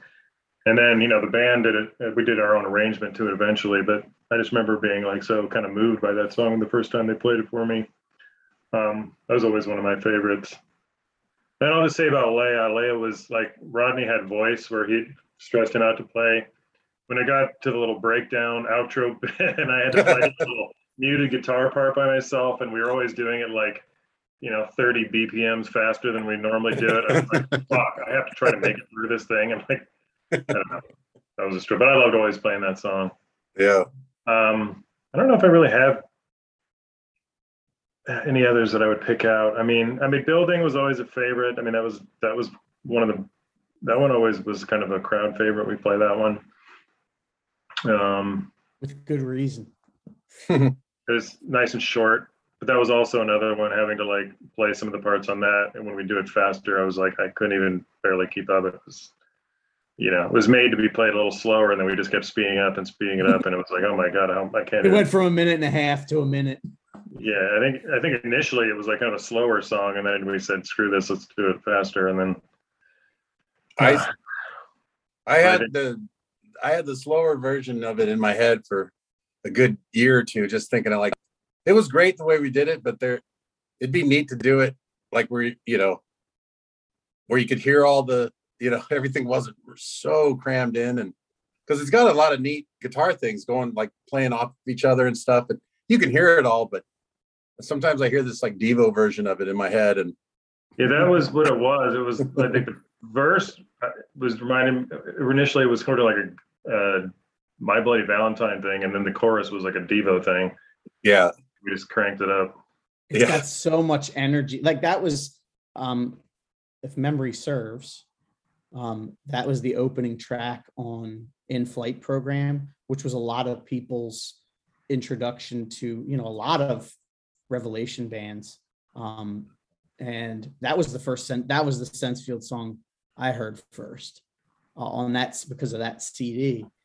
And that wasn't my hot track, but for this album, obviously, but that song blew me away. Just the energy and the melodies and all the stuff going on. And it's so short too. I kind of like it. Just like, yeah, we're done. And at 15 or 16, when I heard it, like short songs that was the key. Yeah. Like if I saw the long running times, a lot of times I would get a little discouraged. And to see that was like a minute and a half, I was like, awesome. Well, guys. Chris, you didn't give a hot track. Everybody chose the good songs. I mean, I don't know. I don't know if I have anything really to add on some of these other ones. Fair enough. I'm good. Hey, I mean, it's a great album though, start to finish. I think that's the moral of the story is it's hard to pick, because to me there's no skippers. And I guess I'll end with a question: is how do you feel now? Because we're actually at a point where we actually hit well, 25 is not an even number, but it's one of those landmark. This is 25 years old. 25 years on, when you listen to this record, how do you feel about it? Old. I still like it. I can't believe it's been 25. Although I can. Do you get asked about this one a long lot? time ago now. I don't get asked about any of our records ever, so I don't. But if I guess You if don't somebody see anybody in line at like the supermarket that's like, hey, we're in Sensefield. Yeah, just yesterday that happened. I got recognized in Death Valley one time, just on the side of the road. That was the craziest thing. Kid just pulled over and he's like, "Hey, you're in Sensefield." I'm like, "Yeah." And then he was like with his family, and but me and my dad were seriously in the middle of nowhere. It was just desert everywhere, and this kid comes out of nowhere, recognized me. Your dad was probably stoked. I know. I would be Yeah, nice. but it was just, yeah, that was neat. And I think me and Chris got recognized one time. We were at the Huntington Library, and somebody spotted us. But yeah, it's pretty rare. Well, guys, again, thank you so much. I can speak really only for myself, but I was so excited to have this conversation as, you know, a fan of Sensefield and this album. And, you know, if you'd like, I would love to talk to you at some point in the future about the last two records, because I also have a lot of great memories associated with those. And I think that people should listen to all the Sensefield stuff, because you guys were just a fantastic band and you know, great group of people to talk to. So thanks so much. And yeah, it's nice. You guys, after all this time, there's people like you guys that are actually, and there's other people that are still interested enough for there to be a podcast and us to talk about it. So it's pretty, you know, it's pretty inspiring. And, you know, so many bands just kind of get forgotten. It's nice that, you know, there's people out there that are still kind of interested in Sensefield. Oh, definitely. Like I said, this is one that a lot of people have been asking me about and saying they're excited for.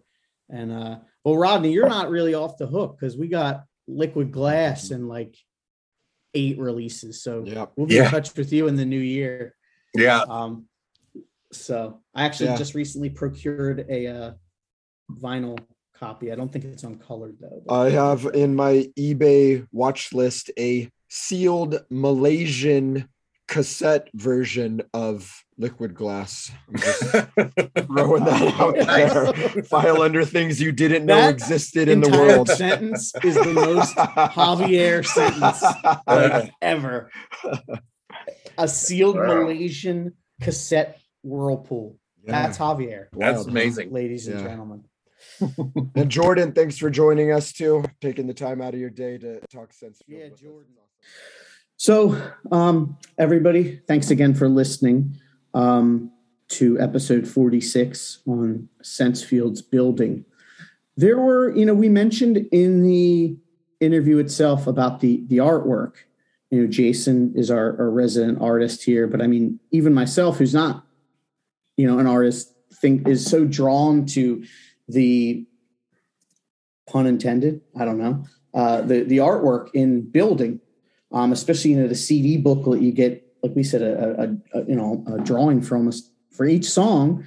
And that was done by Gavin Oglesby, who is famous for, you know, doing the Uniform Choice Screaming for Change album cover. He did other work for Sensefield, and he played in No for an Answer. So what we have here, we weren't able to get Gavin onto the pod, but Jason and I are going to do a little recreation of Jason's conversation with Gavin. Jason will be playing the part of Jason Mazzola of the band Count Me Out, Cloak Dagger of the Where It Went podcast, and I will be playing the role of Gavin, because my name is Greg and it starts with the same letter as Gavin, so we just figured, why not? So here's a little excerpt of this is the conversation between Jason and Gavin. So we hope you enjoy, and we hope this uncovers a little bit more about this monumental album known as Building. Kick it, Jay. Let's go. The first one was actually a question asked by one of our Patreon members, and that is, we were wondering what the writing on the cover was taken from. Was that lyrics or poetry? I wrote the stuff on the cover. I like the things in art that aren't necessarily explained. I wanted just a hint of that letter to barely exist in that. You only see it if you're looking for it.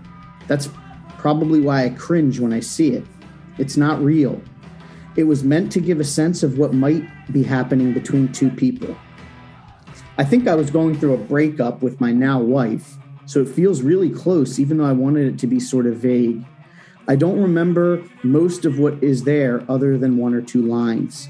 I think it would have looked cool, but I never really meant for it to be public the way it was, which was not very, but still too much for me. Gavin, Chris said that the concept of the art was something you came up with after listening to the record and that you were the one to name it Building. Can you elaborate on that? Yeah, Jason, thank you. I did request the name to be Building. In the song, I took building to mean growing, but I like the idea that buildings are where we live and spend time together. It also seems to reference Led Zeppelin's Physical Graffiti, now that I think of it, which isn't the worst thing in the world. I don't actually own the record, but remembered wondering what the hell it all meant when I was in 4th grade and saw it on my friend's bedroom saw it in my friend's bedroom. It seemed mysterious to me, and that always seemed to appeal to me. Gavin, what was it about that song, Building, that gave you the idea for the artwork?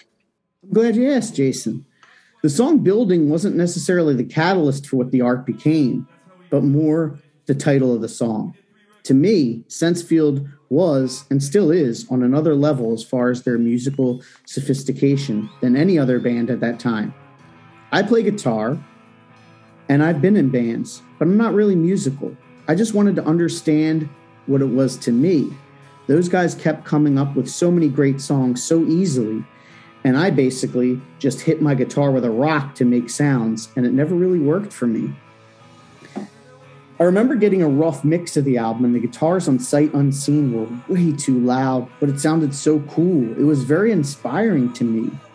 So much so that every time I listen to them, I think of sending Chris and Rodney fan letters. Gavin, what are some of the other paintings that were pulled from lyrics that you can remember? Oh, wow, Jason. Whew, you are really making me dig back here. So each painting related to a song, but I would have to hear them and see the package at the same time to comment. All my CDs are in storage, which is in the attic, which is hot and dusty and not likely to be accessed anytime soon, unless I send my son up there with his hoodlum friends. Gavin, no problem. I can actually send you the photos that Javier took of the CD booklet.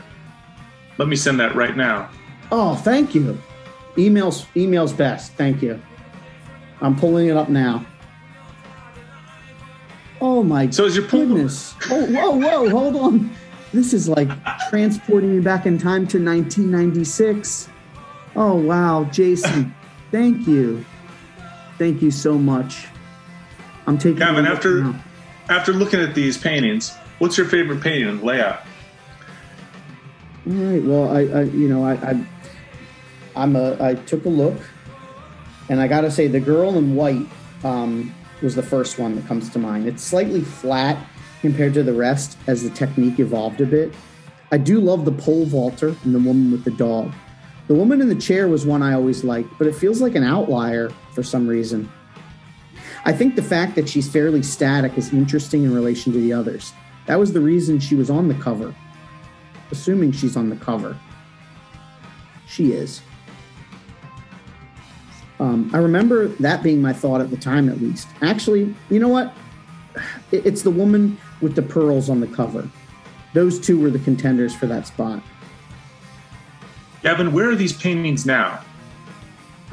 Well, I think about 80 of the originals sold. I probably still have about 20. And Chris Evanson has 3 of them. And Chris was nice enough to show us those paintings on the interview. What are some of your favorite memories of working on the art for this record and working with Sensefield, the band? Oh, the best part of working with Sensefield was just being part of what I consider such a great record and a great band. I've worked with some pretty big bands. Bon Jovi, Britney Spears, Blondie, and that's just going through the B's. But with Sensefield, I always appreciated it, and I was very lucky to be a part of it, for sure. Well, Gavin, thanks so much for your time and getting back to us on the artwork for Building that we all know and love. One of the things that we do on the Where It Went podcast is we ask our guests what their hot track is, and that could be your favorite song or one that you have a fond memory of. So what is your hot track for the LP Building by Sensefield? My favorite song on Building is Sight Unseen. To me, it's just the perfect combination of DC hardcore and melody. I love the guitars in that song. I've always said Sensefield is proof music careers have very little to do with talent. Considering the tours and opportunities they had, if they couldn't do it, there are absolutely no guarantees that you'll succeed. You know, I played on a record myself, actually, that was released on Revelation that I know was mentioned. I was on the No for an Answer, You Laugh EP. Revelation number 6. I know you talked with Casey Jones on that one, early episode. We did. Since I have you here, do you have a hot track for the No for an Answer, You Laugh EP? Glad you asked. With regard to No for an Answer, I like Without a Reason. Depending on who's drumming, it's a completely different song to me. With Chris, that's Chris Bratton, who I know you guys had on episode 19, part 2, Inside Out, correct? And Chris was also on the Statue episode, which the number is escaping me, but I know he was on there as well. That song just felt like a new start for the band with Chris. It seemed like we could have been more like Verbal Assault, and it was easy to play. With Casey, it's Casey Jones. He was on the record, and he also was on episode 6 about the No for an Answer. It's way harder to play, and if I missed even one stroke on the strumming, we'd never recover in the fast part. There was just no time. This was the genesis for the, and I'm quoting myself here, "These songs are way faster than we remembered" shirt that we did with Casey trying to catch his breath on the back. So fun times, and thank you so much for asking.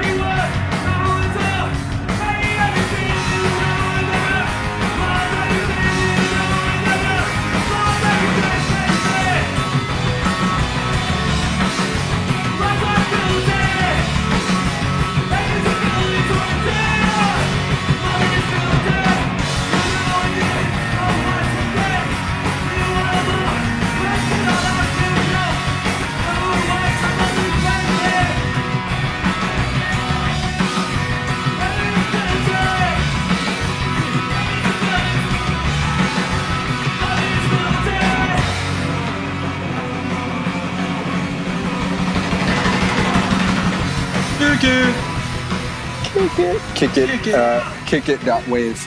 Cannot kick it. All right, let's see. I have 18% left on my battery. Oh shit! That's staying in. I think we can get it. That's fucking staying in here. Yo, so let me say this before we start. When we start, can I say that the last time that I saw Javier in person was at the Rev 25 show, where Sensefield played and obliterated. I think they stole that show. Damn. I think really I didn't go to that day. You know what? You might be right. It might have been a different day. Child care. I don't know. I don't know, man. We're old. I think, that's good. Maybe at the time I just kind of also didn't feel like I needed to put the effort into seeing every single band, because I didn't see Quicksand at that fest. And I was just like, whatever, I don't see Quicksand. Like, I got to see Youth of Today with fucking Ken Olden and Richie Birkenhead played a couple songs. You know what I mean? I saw that shit. Yeah, that was cool. And I saw Into Another Run, maybe. I don't literally the only bands I really remember seeing at Rev 25 were No for an Answer and Youth of Today and Gorilla Biscuits. Okay. So that was I heard Sensefield stole the show. Oh, dude, it was awesome. A lot of people said that, like, because that was the first time they played it, I think, in about 10 years. And a lot of people said that they just destroyed them. And I remember being really excited that they played, because I thought maybe I'll have another chance do more. To see them. Sure. And they didn't. And they didn't. Listen, Greg, I've been thinking a lot about it this week, and you kept reiterating the fact that this was a really important record, and it was a really important record to a lot of people, and it was a really special record to you. And like, part of me didn't believe that, or part of me still doesn't believe that. Like, I don't consider this an important record in any respect. This is just another Rev record. This is just another Sensefield record. But then I put it into context of, I probably feel this way about the Since by Man record because I have a personal connection to that record and those people. And it's important to me, whereas someone maybe like you or Jason is like, I don't give a fuck about this record. And so that just goes to show how subjective the personal connection to albums can be, and how like, you can't touch what's inside. You know what I mean? Like, I can't change for you. I can't change how you feel about a record. And I also can't relate to how you feel about a record. But as a music critic and as a journalist, a budding journalist, and as a friend, I also can't disrespect you and how you feel about that. You know, like, if it was some fucking random jerk on the internet, I'd be like, whatever. It's just another record. Not necessarily about this record, but about any record. I got you. But I don't have the same connection to this record, and I don't see it. And when it came out, I didn't care about it, and it wasn't special to me. And I really just, like, when it came out, I didn't listen to it. I didn't pick it up. I didn't grab it. I didn't care. Now, with the hindsight and the maturity, I can pick this record up and listen to it and be like, you know what? I might not ever listen to this record again, but here's what I appreciate about it. Here's what songs I do like about it. Here's the artwork that I do enjoy about it. So that's just some thoughts that I've been having about this record over the past. Yeah, it's one of those ones where, like, when we posted on the Instagram before, even just like it, and so many people are like, oh my God. And because to me, this is where I like Killed for Less, and I like the Buddha, the one with the 2 EPs on it. But like, this is like the Sensefield that I listen to is Building and then the last 2. But again, it's all about where you come in. If somebody was loving Reason to Believe, which I think Reason to Believe are awesome, but if someone was really into Reason to Believe and then they got this new band, they're going to be probably most attached to that early stuff. Right. And like Killed for Less is like, I have high school memories attached to that record. So that's what you'd be more prone to put on Killed for Less than Building. Correct. Yeah. And I know there's other people that agree. Also, I don't enjoy Reason to Believe at all. Really? Nope, not at all. Man, I just think the songwriting and his voice, it's just. But again, maybe if I put it on in 2021 or 2022 and looked at it more critically and less, like, looked at it more as like part of a job and less like doing something for fun, You know, like sometimes you got to eat because you're hungry. And then sometimes you got to eat because you like the food that you're being served. Right. There's like two totally different things. Yeah. Yeah. I'd be curious if you revisit. It just sucks it's not on streaming or anything like that. I will say, I think I like John's voice better in Sensefield than in Reason to Believe. Is that a hot take? I mean, no, because I mean, I think to me, Sensefield Building is the best thing that, you know, those guys have been involved with. And I love the Tonight and Forever and Living Outside. And I like the Whirlpool albums, and I like Kill for Less and the Buddha and Reason to Believe. But yeah, Building to me was like the apex. And maybe that's because that was the first one I heard.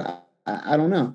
But I do think that there's something to be said about them. And, you know, they recorded just with a, you know, local guy, Bill Cradell. They got a good sound, but I do think this is where something like mixing and mastering makes a big difference, because like I said, to me, this one doesn't sound like 90s, whereas like the Killed for Less to me sounds like, yeah, this is from the 90s and it's cool. Like, just like how the, you know, the early Promise Ring records or, you know, all that kind of stuff had that like you can tell like this wasn't from 2021. Yeah. I like it. It's one of those records that kind of put me in a transition phase where we talked about before. I was crazy into thugcore, but also Youth Crew, you know, but then there were those records that snuck in and then kind of made me, I don't know.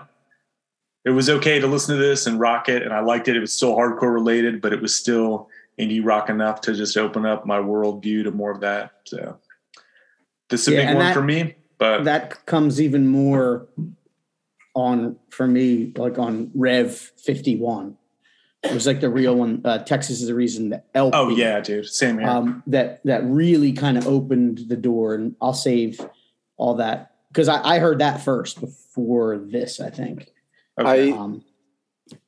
I feel like the next maybe 8 episodes for me are going to be rough. No, really? Yeah. This is not a time in my life that I paid attention or enjoyed the albums that were coming out. Oh man. I'm really going to have to sit down and listen to these records with a different ear than when I was 19, you know? Yeah. And I don't think that listening to them now is going to make me, I don't necessarily want to say enjoy them more, but I'm going to have to, this is where this becomes a job for me. This is like, there were so many records like Into Another and Bold and stuff where I'm like, yeah, I fucking love this record. And let's talk about it. The next few records, I didn't like them when they were coming out. And I probably haven't listened to some of them since. Damn. Mm-hmm.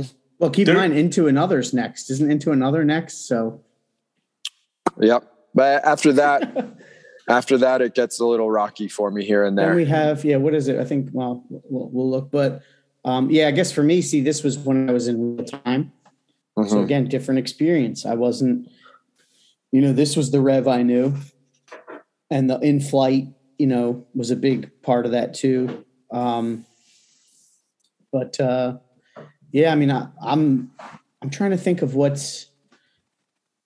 else is on the horizon, but I just know Texas, we talked from day one, that and the GBLP, they're my 2 number 1, like tied for number 1. But Texas. Do you think that living in California and Sensefield being more local just kind of made them seem not as, I don't know. No, I think it was where I was at. With what you liked at the time? Yes, because all my friends loved Sensefield. Yeah. And all the other bands that you're talking about. I mean, if people don't know Texas is the Reason, all that stuff. And proclivities by now, then they really just haven't. This might be the first episode they listen to. Yeah. Like you were into like the dark. So this is 96, right? Yeah. 95, 96. It was like Earth Crisis, Snapcase, Overcast, Life Sentence Records and Edison and like that kind of stuff. Coalesce, Bloodlet. That's where I was at. Now, and correct me if I'm wrong. I don't know if you felt this also with what you were listening to at the time, but I kind of felt like you had to stay. If you were in that lane, you weren't really open to anything else at the time. Well, because I was also doing the same. I liked Braid and Get Up Kids. Okay. Yeah, but Get Up Kids, I think, had that, like, for some reason they got a pass because they had more of a hardcore cred.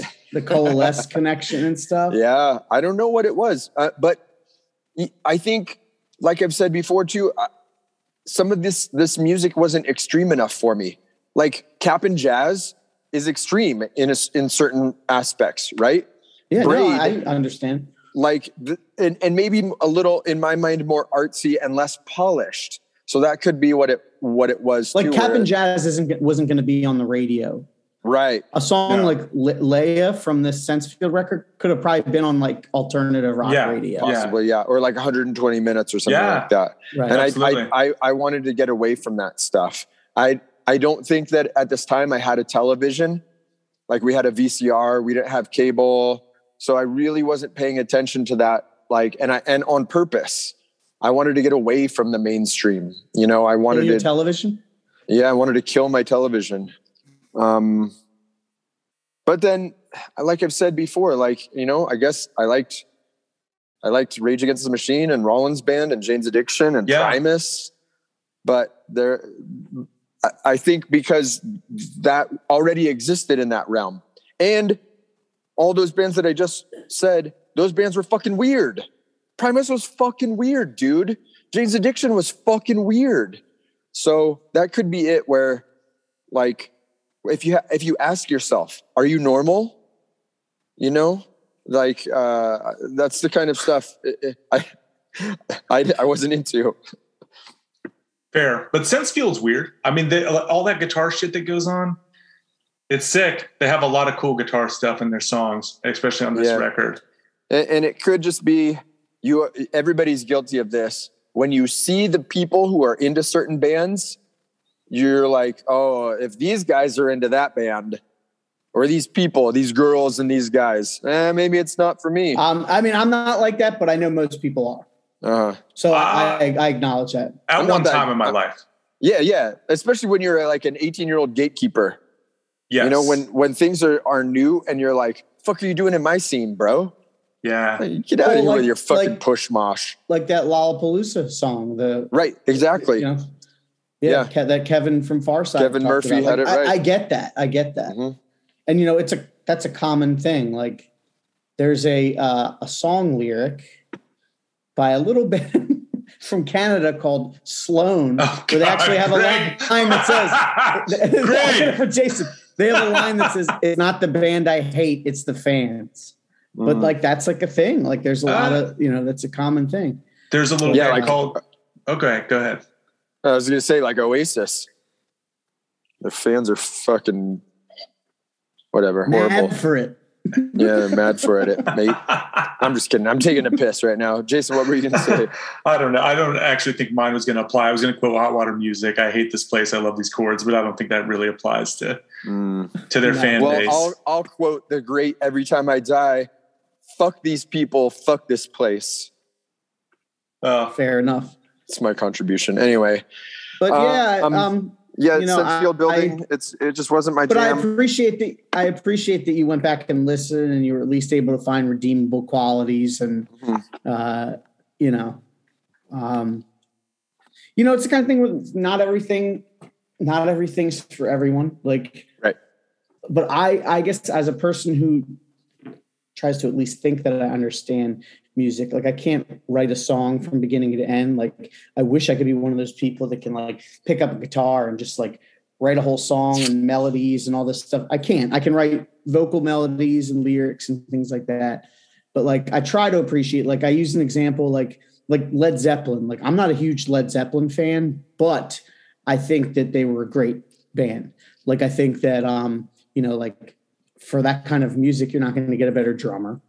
You know, you're not going to get a better bass player. Like, the rhythm section is like unfuckwithable.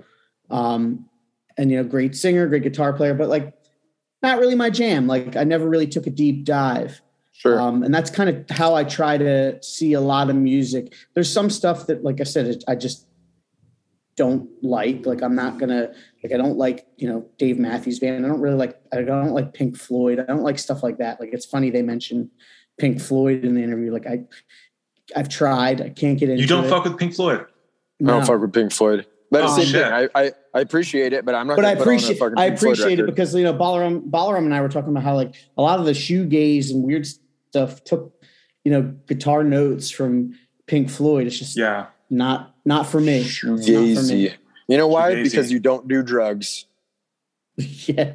Although I would like to watch The Wizard of Oz while playing Sync it up. Side of the Moon. I had a Thanksgiving dinner conversation about that with a family member who did it really work? When the lion doesn't roars, it say something like close the door and like when the lion roars, you press play on the CD and he said that everything matches up like spookily. It like it's real close. Oh, wild.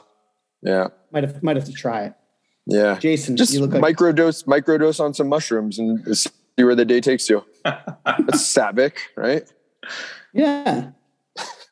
Jason, you look like you have something in your mind. Oh, I was just going to say, talking about Sensefield, I thought it was cool that Chris cited Subhumans as one of the riffs he took. And on the Killed for Less episode, he showed us that his Teen Idols 7-inch that he got from Chuck Dukowski with the Black Flag bars on it. Oh, that was awesome. I know it's weird, but I just don't ever think of, I thought of Sensefield as just kind of like a larger than life band at the time when they came out, and not that they had those punk roots. Real punk roots. Yeah. So I appreciate that from talking to Chris. Yeah. No, those guys are always cool to talk to. And, when it's a band that you really like and they're cool to talk to, it's always a plus. All right, guys. Well, what do we got on the next episode, Jason? Revelation 47. The text is The Reason 7-inch. There's not a title for this 7-inch, is there, Greg? Nah. The text is The Reason 7-inch, but I saw that a lot of people refer to it as the song that One Up covered. They do? No, I just thought it was just the self-titled. Okay, that was just an online. I'm not typing that out for the episode. Herbivore 7-inch. Herbivore 7-inch. To be free. Yeah, Texas is the reason. Yeah, so I guess is now an okay time. I mean, we are going to, like Javier mentioned, we've been trying to stay on track. If you've noticed, there haven't really been detours. We had a week off for the holiday that we, took care of patrons for. And but we have the Texas is the Reason. Then we have, I believe, Into Another Seamless, then Iceburn, Meditative Evolutions, and then the last episode of 2021 will be the In-Flight program. And then we decided that that's going to be our first season. Season 1. So that'll be the end of season 1, episode 50. And then we will, patrons, again, you'll have some content in January, but we won't be back then until February. I don't know the exact date. We'll determine that, but sometime in early mid-February. Is there anything else? Anything anyone wants to add? Let's see where it goes. Yeah, let's see where it goes. Yeah. So that's it. And so what was said. So you will have content for the rest of this year. Every week you're going to get a new rev release and some bonus pontificate on. Some bonus shit. And then like I said, January. And then we'll see what happens. We'll have Patreon content, but taking a little winter break. Yeah. All right. Well, hey, we'll see you on the next episode, and then we'll see you where it goes. Gotcha. All right. What was that? What's up, everybody? This is Javier. Just wanted to give a special bit up bow to our top tier patrons: Billy Tennell, Bram Hubble, Brandon Gavell, Brian Skiffington, Brooklyn, Cesar Falcon, Chad Keplinger, Cliche John, David Palmer, Dirk Focused, Dustin Perry, Greg Jackson, JPD2, Jeremy Holohan, John Cowell, Quiet Keith, Nate of Head to Wall fame, Rob Moran, Ryan Walker, Tim Shear, Siren Records, and Dollar Slice Bootlegs. Listen, if you'd like more information about how to help us out every month, please go to www.whereitwentpodcast.com. There's all kinds of information there and cool shit. So otherwise, we'll see you next episode. Bye-bye.